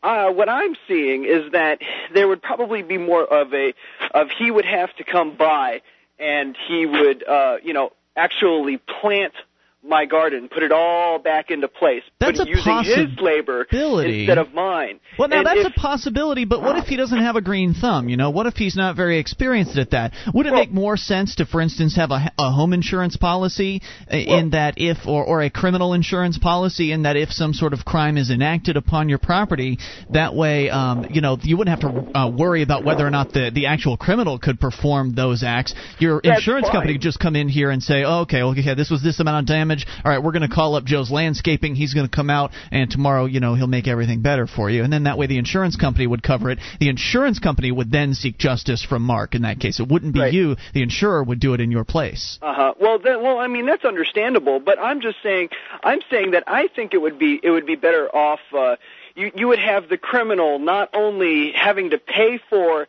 his wrongdoing, but he would actually be learning a trade at the same time, and I think it would actually be economically more viable for that for the individual who own the property to begin with. Not only that, but I mean, I would be more than happy to teach the guy how to make a garden and make sure that he plants it properly. I'm not sure how I would feel about having to deal with somebody who maliciously came and ran over my garden. Right. But I think your plan is fairer and is the right thing to do. I'm not sure if it would be plausible in every circumstance. Well, I mean, you would have private law enforcement who would hunt you down and make you pay for your actions. I mean, you could have a security guard standing there with, say, a tranquilizer gun and a taser, and if he doesn't get to work, well, the greatest thing about your idea is that it's one idea of many that could be tried and used in experimentation, and I don't want to just sing the praises of the founders all the time because I think they didn't go far enough in many cases, but those guys are pretty bright, and they understood, okay, let's have these small areas of experimentation where people can try different types of things. At least it's not a market system, but it's under a sort of similar paradigm, at least allowing for people to escape and go to different areas. So I love that idea of having markets. That's my primary concept, and my fallback thing would be to say, okay, well, at least if we're going to have government, if we're going to be stuck with it, then I'd like to pare it back as much as possible, and then let the towns experiment with these sort of things. It's a totally valid idea, and I agree. There are certainly some situations in which it would be completely appropriate, and I like the idea of, okay, well, you went in there, you did all the damage, now you get to do all the work that it'll take to restructure it. So I think that, that's certainly an idea that market arbitrators would consider, and maybe the market would be demanding those sorts of restitutions. So I certainly would. I think it's a great idea. Anything else? I just wanted to stick the point that, if some people out there who are thinking, oh, well, this is some kind of slavery, the man forfeited his rights by destroying my property rights, destroying my rights to the property. The 13th Amendment is pretty clear as to what slavery is, and you can't be forced to do any work unless you've committed a crime. Right. In which case, you can be. So, therefore, it's not slavery. If you harm somebody else and you take away value from them, and great call, by the way, and thank you for it, Neil. If you harm somebody else and you take away value from them, whether that value be their garden, whether that value be a broken window, whether that value be a loved one who's been somehow harmed or even literally removed from the earth, then it's completely okay for you to be coerced into paying restitution and making that person whole again, plus a certain percentage for all their lost time and value and all of that. But once that value has been restituted, once it has been paid back in full, anything beyond that then becomes slavery. Once, not that would happen, but that's at that point when the value is even again, it's over. And the person should be released from obligation. And besides that, even in this case, the definition of coercion would not be applicable because you would be working within a system where people had already agreed to these types of penalties. So the coercive nature of it would be based on their prior consent. Well, they'd be forced to do what they said they were going to do. Just real quick, the 13th Amendment, neither slavery nor involuntary servitude except as a punishment for crime whereof the party shall have been duly convicted. So therefore, the Constitution, it's legal to have slavery when somebody's been convicted of crime. Technical question on the 13th Amendment. Do you think that we've got certain politicians out there that are advocating for the return of the draft? Though they're not calling it that. They're calling it national service, where each American young person, men and women now, they want everybody involved, will be forced to so-called serve 2 years under the government system, whether it be in the military or working for the Peace Corps or whatever the bureaucrat job would be. That essentially would be bringing slavery into sort of an institutional form in that everyone is going to be forced to so-called serve. Would they have to repeal the 13th Amendment in order to do that without... No. Please. They do all kinds of things that are contrary to the Constitution. Did they repeal the Second Amendment in order to put an assault weapons ban in place? Oh, and that reminds me. You're talking about the Second Amendment. Just yesterday I saw that the NRA reached an agreement with the Democrats in Washington over the background checks. Now, here's the NRA, which has run into some flack from some people who are Second Amendment purists trying to make a deal because in the 1994 background check law, there were all sorts of people who were having their backgrounds put on file and tagged as dangerous who didn't want their names there, and they shouldn't have had their names there, and they were going to be delayed in being able to get their firearms. And, if you're a woman in particular, you don't want to be delayed if you want to get a firearm. So the NRA cut a deal to say, okay, well, if you will remove these people from the federal registers, then we will try to work with you and the Democrats to get states to try to get more people with psychiatric problems put on this registry and checked out more thoroughly. You can check it out. I've found it. You can Google the information or go to the NRA website. They'll probably have that information. But I'm saying to myself, I'm a purist. If I have not been convicted of any sort of crime, I should not have my Second Amendment rights infringed. Right, and who's the NRA to bargain away your rights? Yeah. Well, they're a political organization. That's what they do is politics. I'm not happy but they're about not. it. They don't represent me. I didn't elect the president of the NRA, whoever that may be, Charlton Heston, who's their their Hollywood spokesperson. If he's Heck, still alive, I didn't even elect the representative, so-called. 800-259-9231 is the toll-free SACL CAI line. You can take control of the airwaves, bring up whatever you want. On the way, since we're talking about justice, I've got a perfect example of a case that would never have even appeared in the world of private justice. Never have even appeared. His name is Gennaro Wilson. You may remember his case. We've got an update for you. It's Free Talk Live. This is Free Talk Live. It is your show, and you can bring up whatever you want. Toll free, 800-259-9231. That's the SACL CAI toll-free line, and it's Ian here with you. And Guard. And Mark. 1-800-259-9231. Join us online at freetalklive.com. All the features are completely free. That includes updates. You just get signed up, and we'll clue you in whenever there's something fresh to announce about the show. You'll know first if you're on the updates list, and you can get on it for free by going to updates.freetalklive.com. That is updates.freetalklive.com. Would it be great to have an ex-narcotics officer be your personal coach on how to keep from getting busted with marijuana? Go to nevergetbusted.com to view clips of the recently released DVD that has gained world attention. That's nevergetbusted.com. Now, got an update on a story that we talked about, I guess it was maybe a couple years ago at this point. His name was Gennaro Wilson, and when he was put in jail, he was just a young man. As you might recall, the reason he was put in jail was because, well, he had a bit of a sexual fling with a lady who was a little bit younger than he was. I remember this story. Gennaro was 17. The girl was 15. She filleted him, and that therefore he got some inordinate amount of time in prison. 10 years? 10 years. Yeah. I remember that story. Yeah. So there's a little bit of good news in this case, and that is that a judge, according to the Atlanta Journal-Constitution, has ordered that Gennaro Wilson be freed from prison, where he spent more than 2 years so far for receiving, here's the most important point, consensual oral sex from a 15-year-old girl when he was 17. Now, as I mentioned before, this is a perfect example of a case that would never have hit the courts in a private arbitration world. There's no victim. If there's no victim, then there's no crime. Okay? Because in this case, the state brought charges. This girl didn't bring charges against Gennaro. He did not force himself upon her. The state got wind of it from whatever, I think it was, she told her mom, and somehow word got to the prosecutor. And they brought this guy up on charges. Monroe County Superior Court Judge Thomas Wilson also amended his felony conviction down to a misdemeanor without the requirement that he register as a sex offender. So that's even better news for him. Good for that judge. Now he's not going to have this over his head as a sex offender status for the rest of his life.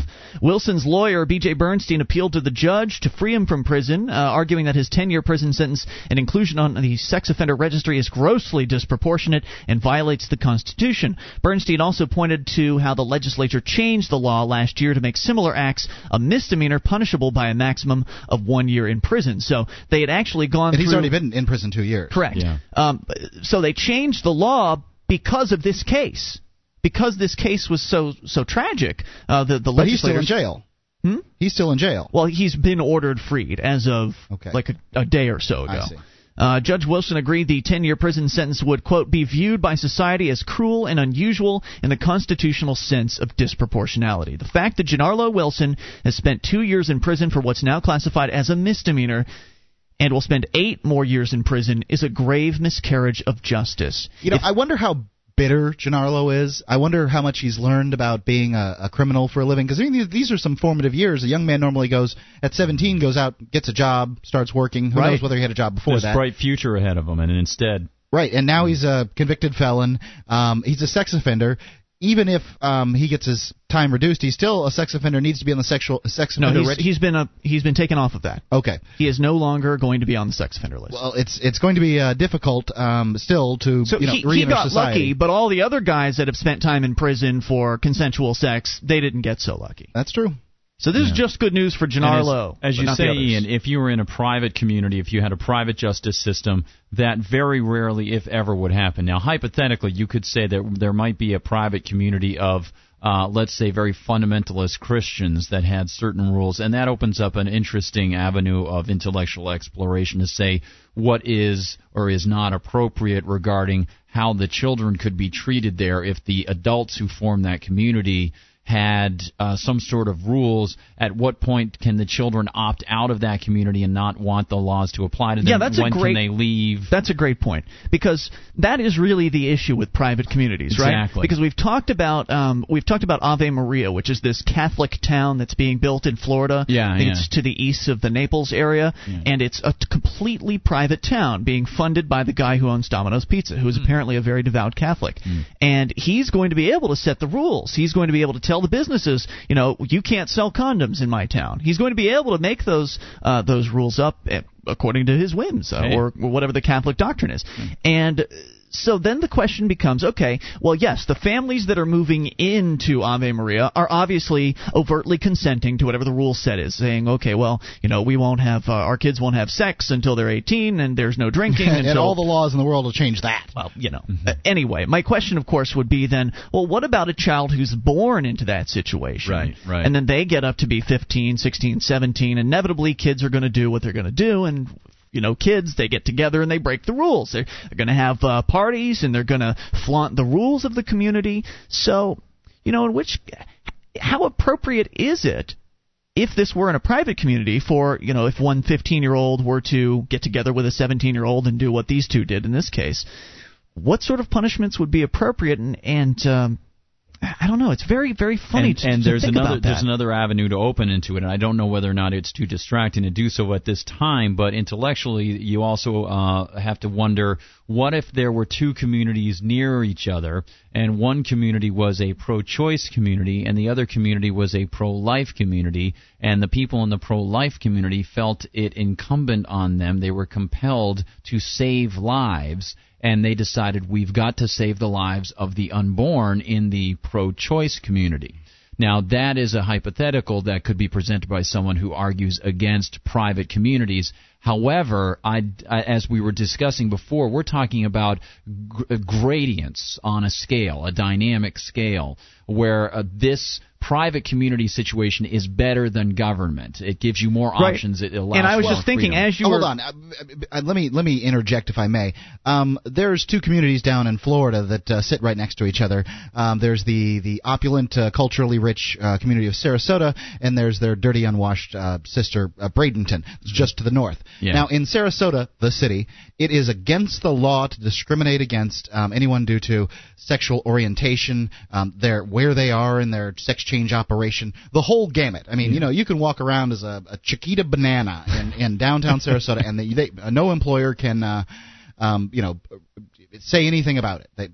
They might not hire you for whatever reason, but they're not supposed to say anything about your gayness. Yeah. Well, Bradenton, which is a much, you can just go across the county line and see the abortion stickers on the cars.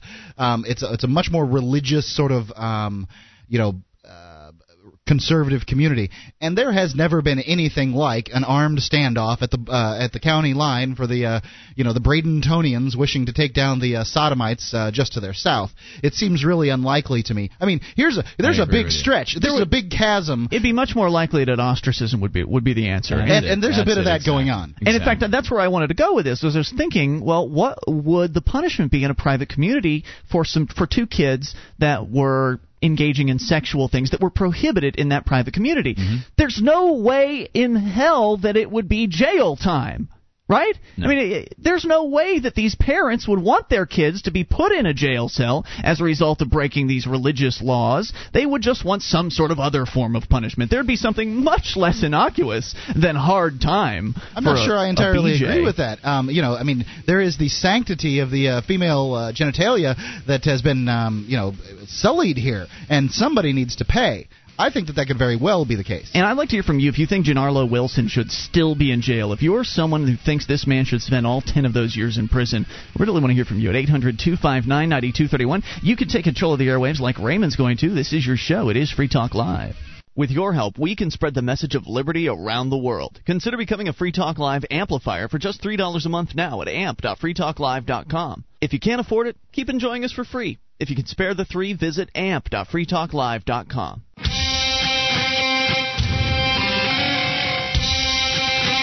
This is Free Talk Live. It is your show, and you can bring up anything toll-free at 800-259-9231. That's the SACL CAI toll-free line. It's Ian here with you. And Guard. And Mark. 1-800-259-9231. Join us online, freetalklive.com. The wiki's there. It's like the listener-editable version of our website. Over 1,350 pages created by you guys. We've not even touched it. It's all been you. Head over to wiki.freetalklive.com to get interactive with that. The Free State Project's Porcupine Freedom Festival, better known as PorcFest, is June 18th through the 24th. That's coming up. At PorcFest, you'll be able to talk with New Hampshire natives and those who've made the move, socialize with hundreds of fellow activists and lovers of liberty, and hear and discuss the progress and the future of the Free State Project. Register today at porcfest.com. That's PORCFEST.com. Just a little bit more information about the Gennaro Wilson case, in case you're just tuning in. He is a young man, probably about, I think he's now 21. He was put in jail 2 years ago for engaging in a consensual sexual act with a 15-year-old girl at the time. He was 17, she was 15. They were at a party, and there were even people around when this happened. It was very clearly not a coerced act. It was not rape or anything like that. Funny, that's never happened to me at a party with people around. Anyway, apparently I'm doing something wrong. So at this point, a judge has overturned his conviction, ordered him freed, and he's not going to be spending 10 years in prison, which was his original sentence.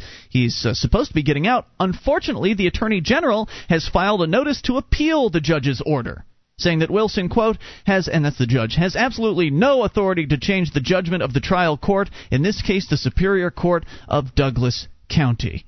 So the conflict will continue to go on here, and we'll continue to bring the latest on the story as we get it. Let's go to the phones. You can bring up anything. Let's talk to, it is Raymond in Texas. Raymond, you're on Free Talk Live. Hey, what's going on, guys? What's on your mind? Well, yeah, I have a couple of things on my mind, actually. The first thing that comes to my mind is just the other day when I was flipping the tube, I saw Paris Hilton on the news, lo and behold. Not a surprise there. Sure. But anyway, as she was going to jail, I heard something very interesting from her that they quoted her as saying, instead of concentrating on me, these are her words, instead of concentrating on me, we should be concentrating on the war in Iraq, which is a very interesting thing, because if you look around the media and everything else, they really, it's no news that they don't show what's important, because what an unusually insightful comment from Ms. Hilton. Well, people often say that when they're in trouble with the laws. I'm not doing anything. You should be dealing with people that are committing real crimes, which, it certainly rings true in a lot of cases. And I was laughing my butt off. I was like, finally somebody comes out and says it. And here's another quick story. I don't know if you guys heard this or not, but I found out that there's a terror suspect, I forgot his name, Al-Wahiri or something like that, who's being held without being charged as a terrorist. Yes, Al-Mari, we actually started the show talking about him. What did you have to say about him? Oh, yeah. I'm just happy with the Supreme Court and their decision trying to see to it that he's released, because they're trying to basically keep the Bush administration in check, because in our government we have checks and balances and all that to make sure that Nazi Germany doesn't happen. Well, one thing to keep in mind was that wasn't the Supreme Court yet. It was the Fourth Circuit Court of Appeals. And it was only a panel on that court. Right, it wasn't even the full court. It was a panel ruling, a 2-1 ruling on the Fourth Circuit Court of Appeals, but they did make some excellent points about this man and the fact that he should be given a habeas corpus hearing. And I'm so glad that you're on top of this thing. I hope you'll tell as many people as you can as possible that the Fourth Amendment, the habeas corpus protections of the United States Constitution are very important. And if you get an opportunity, just remember that it shouldn't matter whether you're an American citizen or not, and you don't even have to talk about rights. It's just the functioning of the judicial system is such that you're supposed to be afforded habeas corpus unless you're a prisoner of war, and then you're put under trial under war crimes. If you're not, then you should be tried under U.S. Criminal Code. It's pretty simple. It really is. Raymond, thanks for the call. We appreciate hearing from you at 800-259-9231. I got breaking news on Paris Hilton. Breaking news. You think I'm kidding? Do I care? Well, do you care that a disgruntled inmate may have stabbed the heiress Fake 4 story, times? Mark. Come Fake on. Story. It looks good. I haven't had a chance to read it, but I don't see an AP thing here. It says CNN.com. Yeah, but it's not from CNN.com. Look at the title bar. Oh, I'm a jerk. Man, it was great. I saw that earlier, and I was so excited. I wanted this to be real. That's not very nice. I mean, she may be a, No, I don't want her stabbed. I just want the big story. Oh, I see. Let's continue with the calls. It's a good picture of her, though. Yeah, she's crying in the back of a police car. Bill in Virginia on the amplifier line. Hey, Bill. Hey, how's everything going tonight, guys? Super. Good. What's up? Excellent.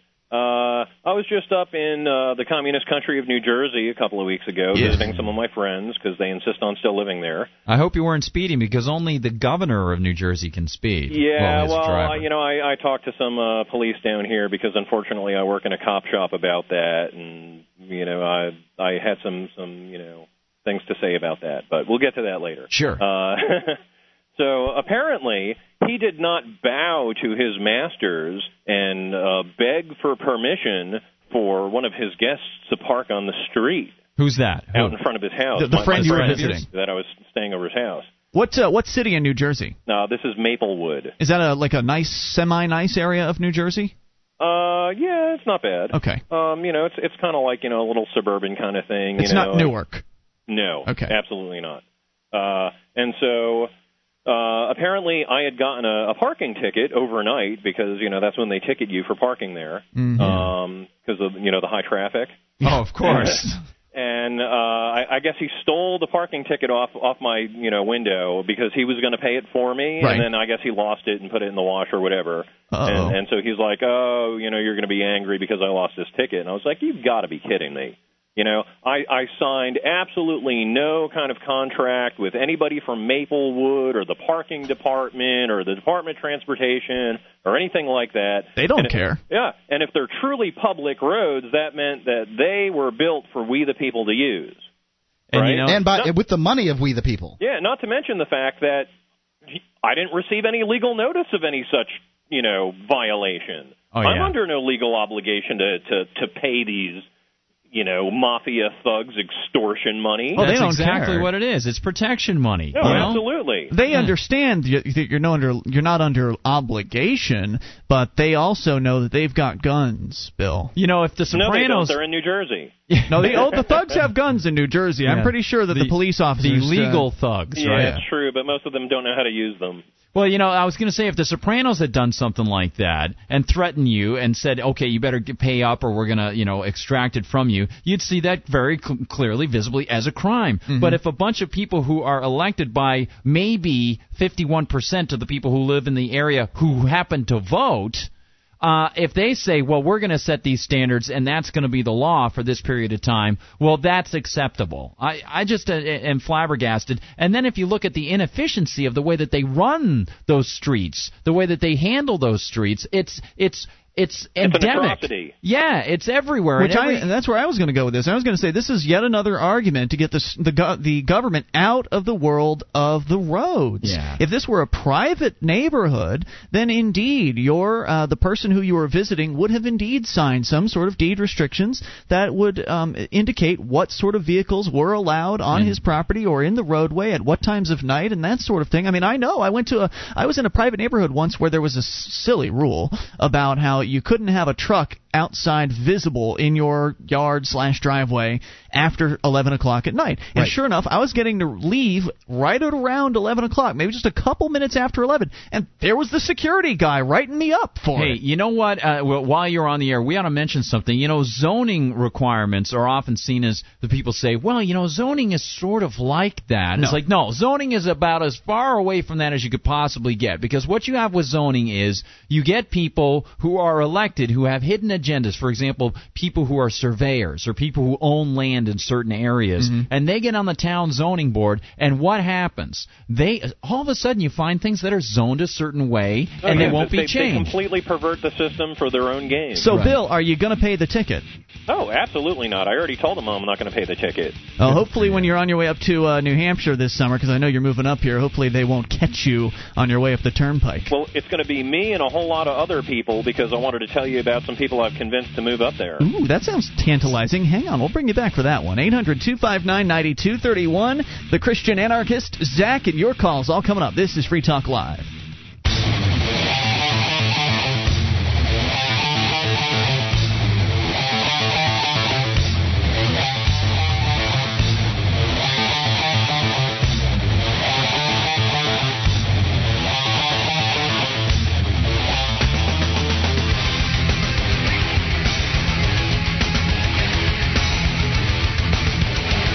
This is Free Talk Live, your show. You take control of the airwaves toll-free, even in these remaining moments.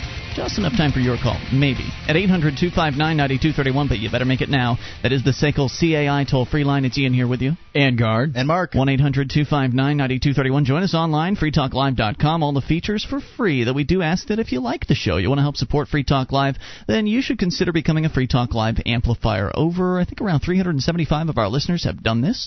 It's little as $3 a month. Now remember, we give away all the features on our website.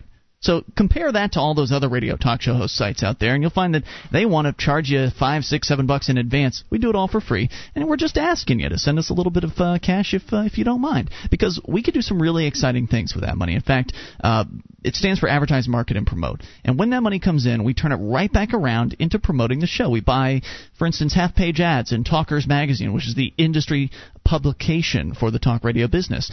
We just finished going to New York City to the Talkers New Media Seminar, which is sort of this shindig where all the big media muckety-mucks come hang out, and a lot of them get really drunk. And I didn't see anybody really drunk this time. Of course, I wasn't looking either. That's true.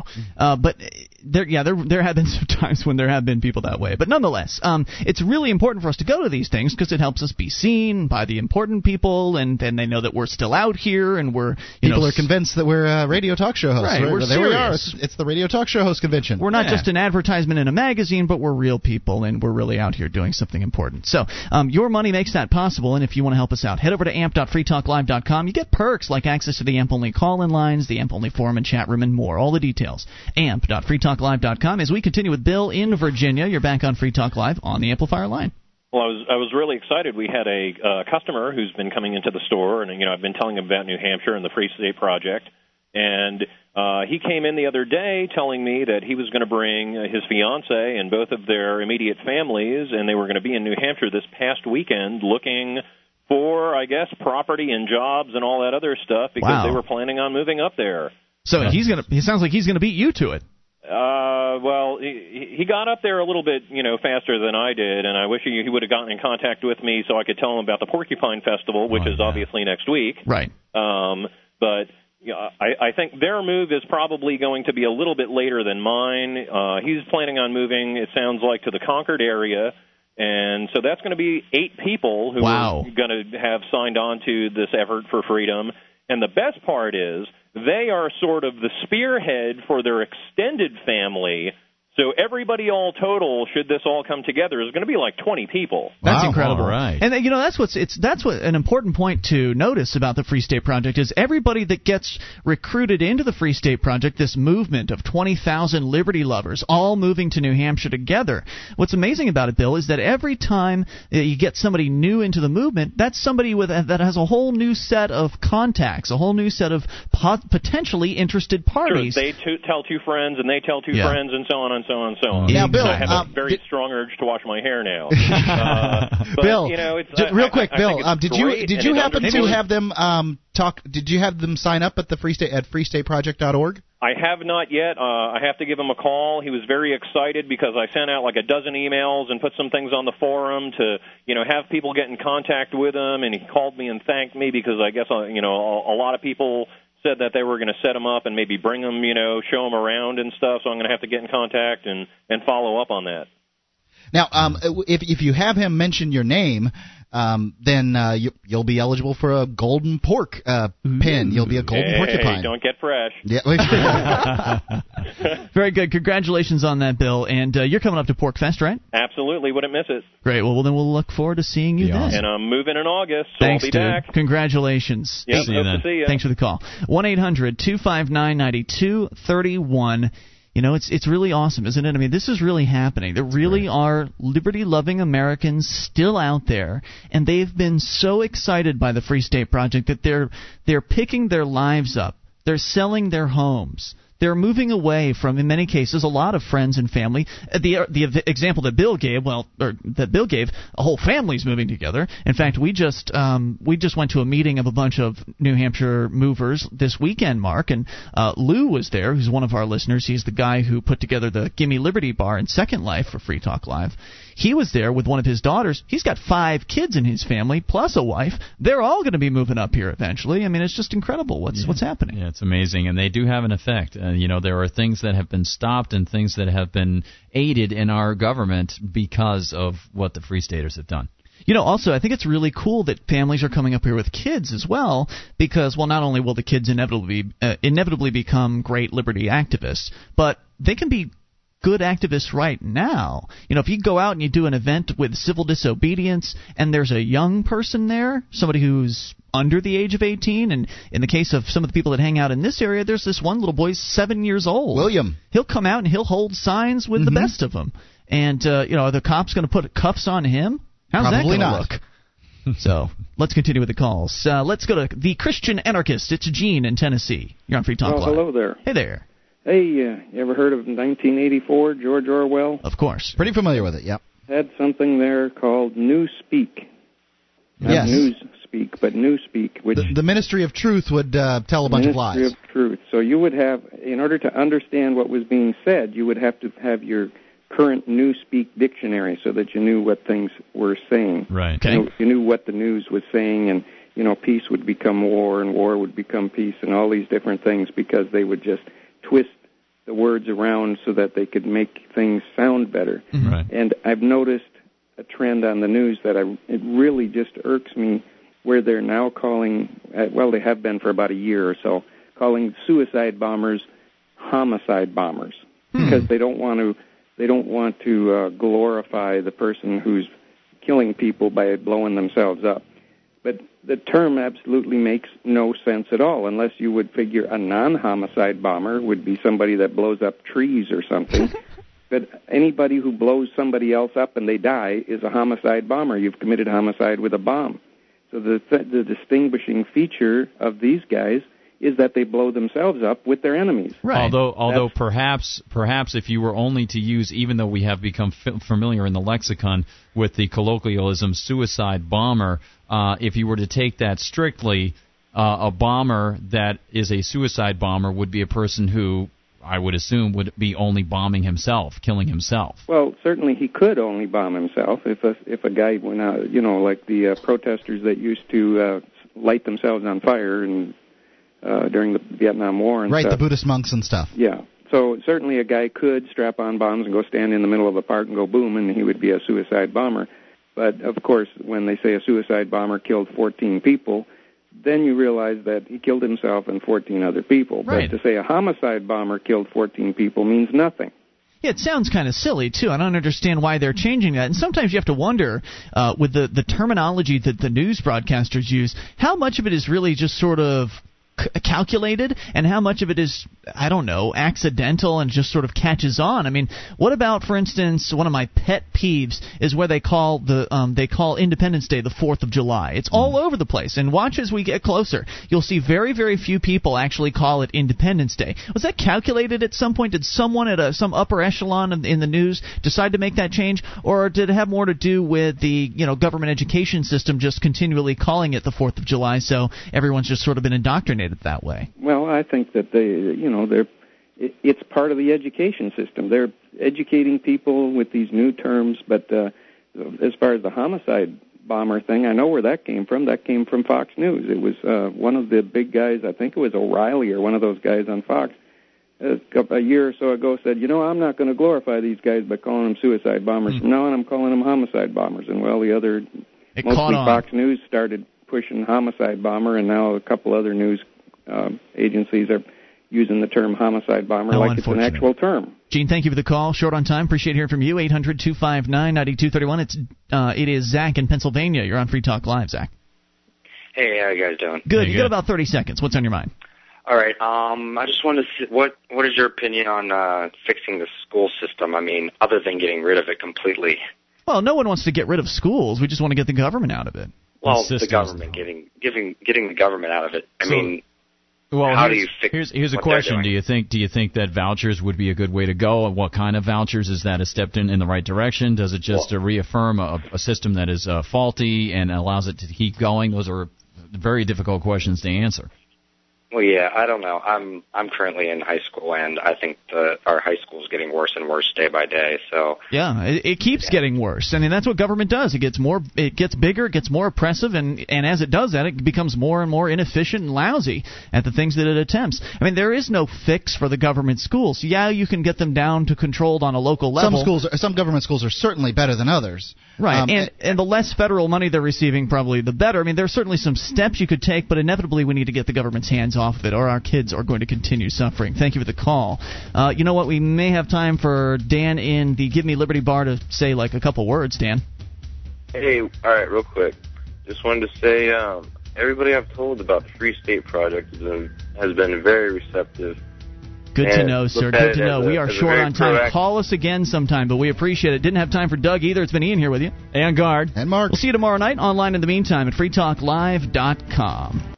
DVD, books, music, instruments, periodicals, computers, software, electronic, photo, cell phone, office product, home and garden, bed and bath, furniture, kitchen, pet supply, automotive, hardware, apparel, shoes, jewelry, grocery, healthcare, sports and outdoors, toys, games, used, and more. It's a department store at your fingertips. Amazon.freetalklive.com. Get all your shopping done, a great deal, delivery to your door, and a percentage of your purchase will go to Free Talk Live when you enter Amazon through Amazon.freetalklive.com.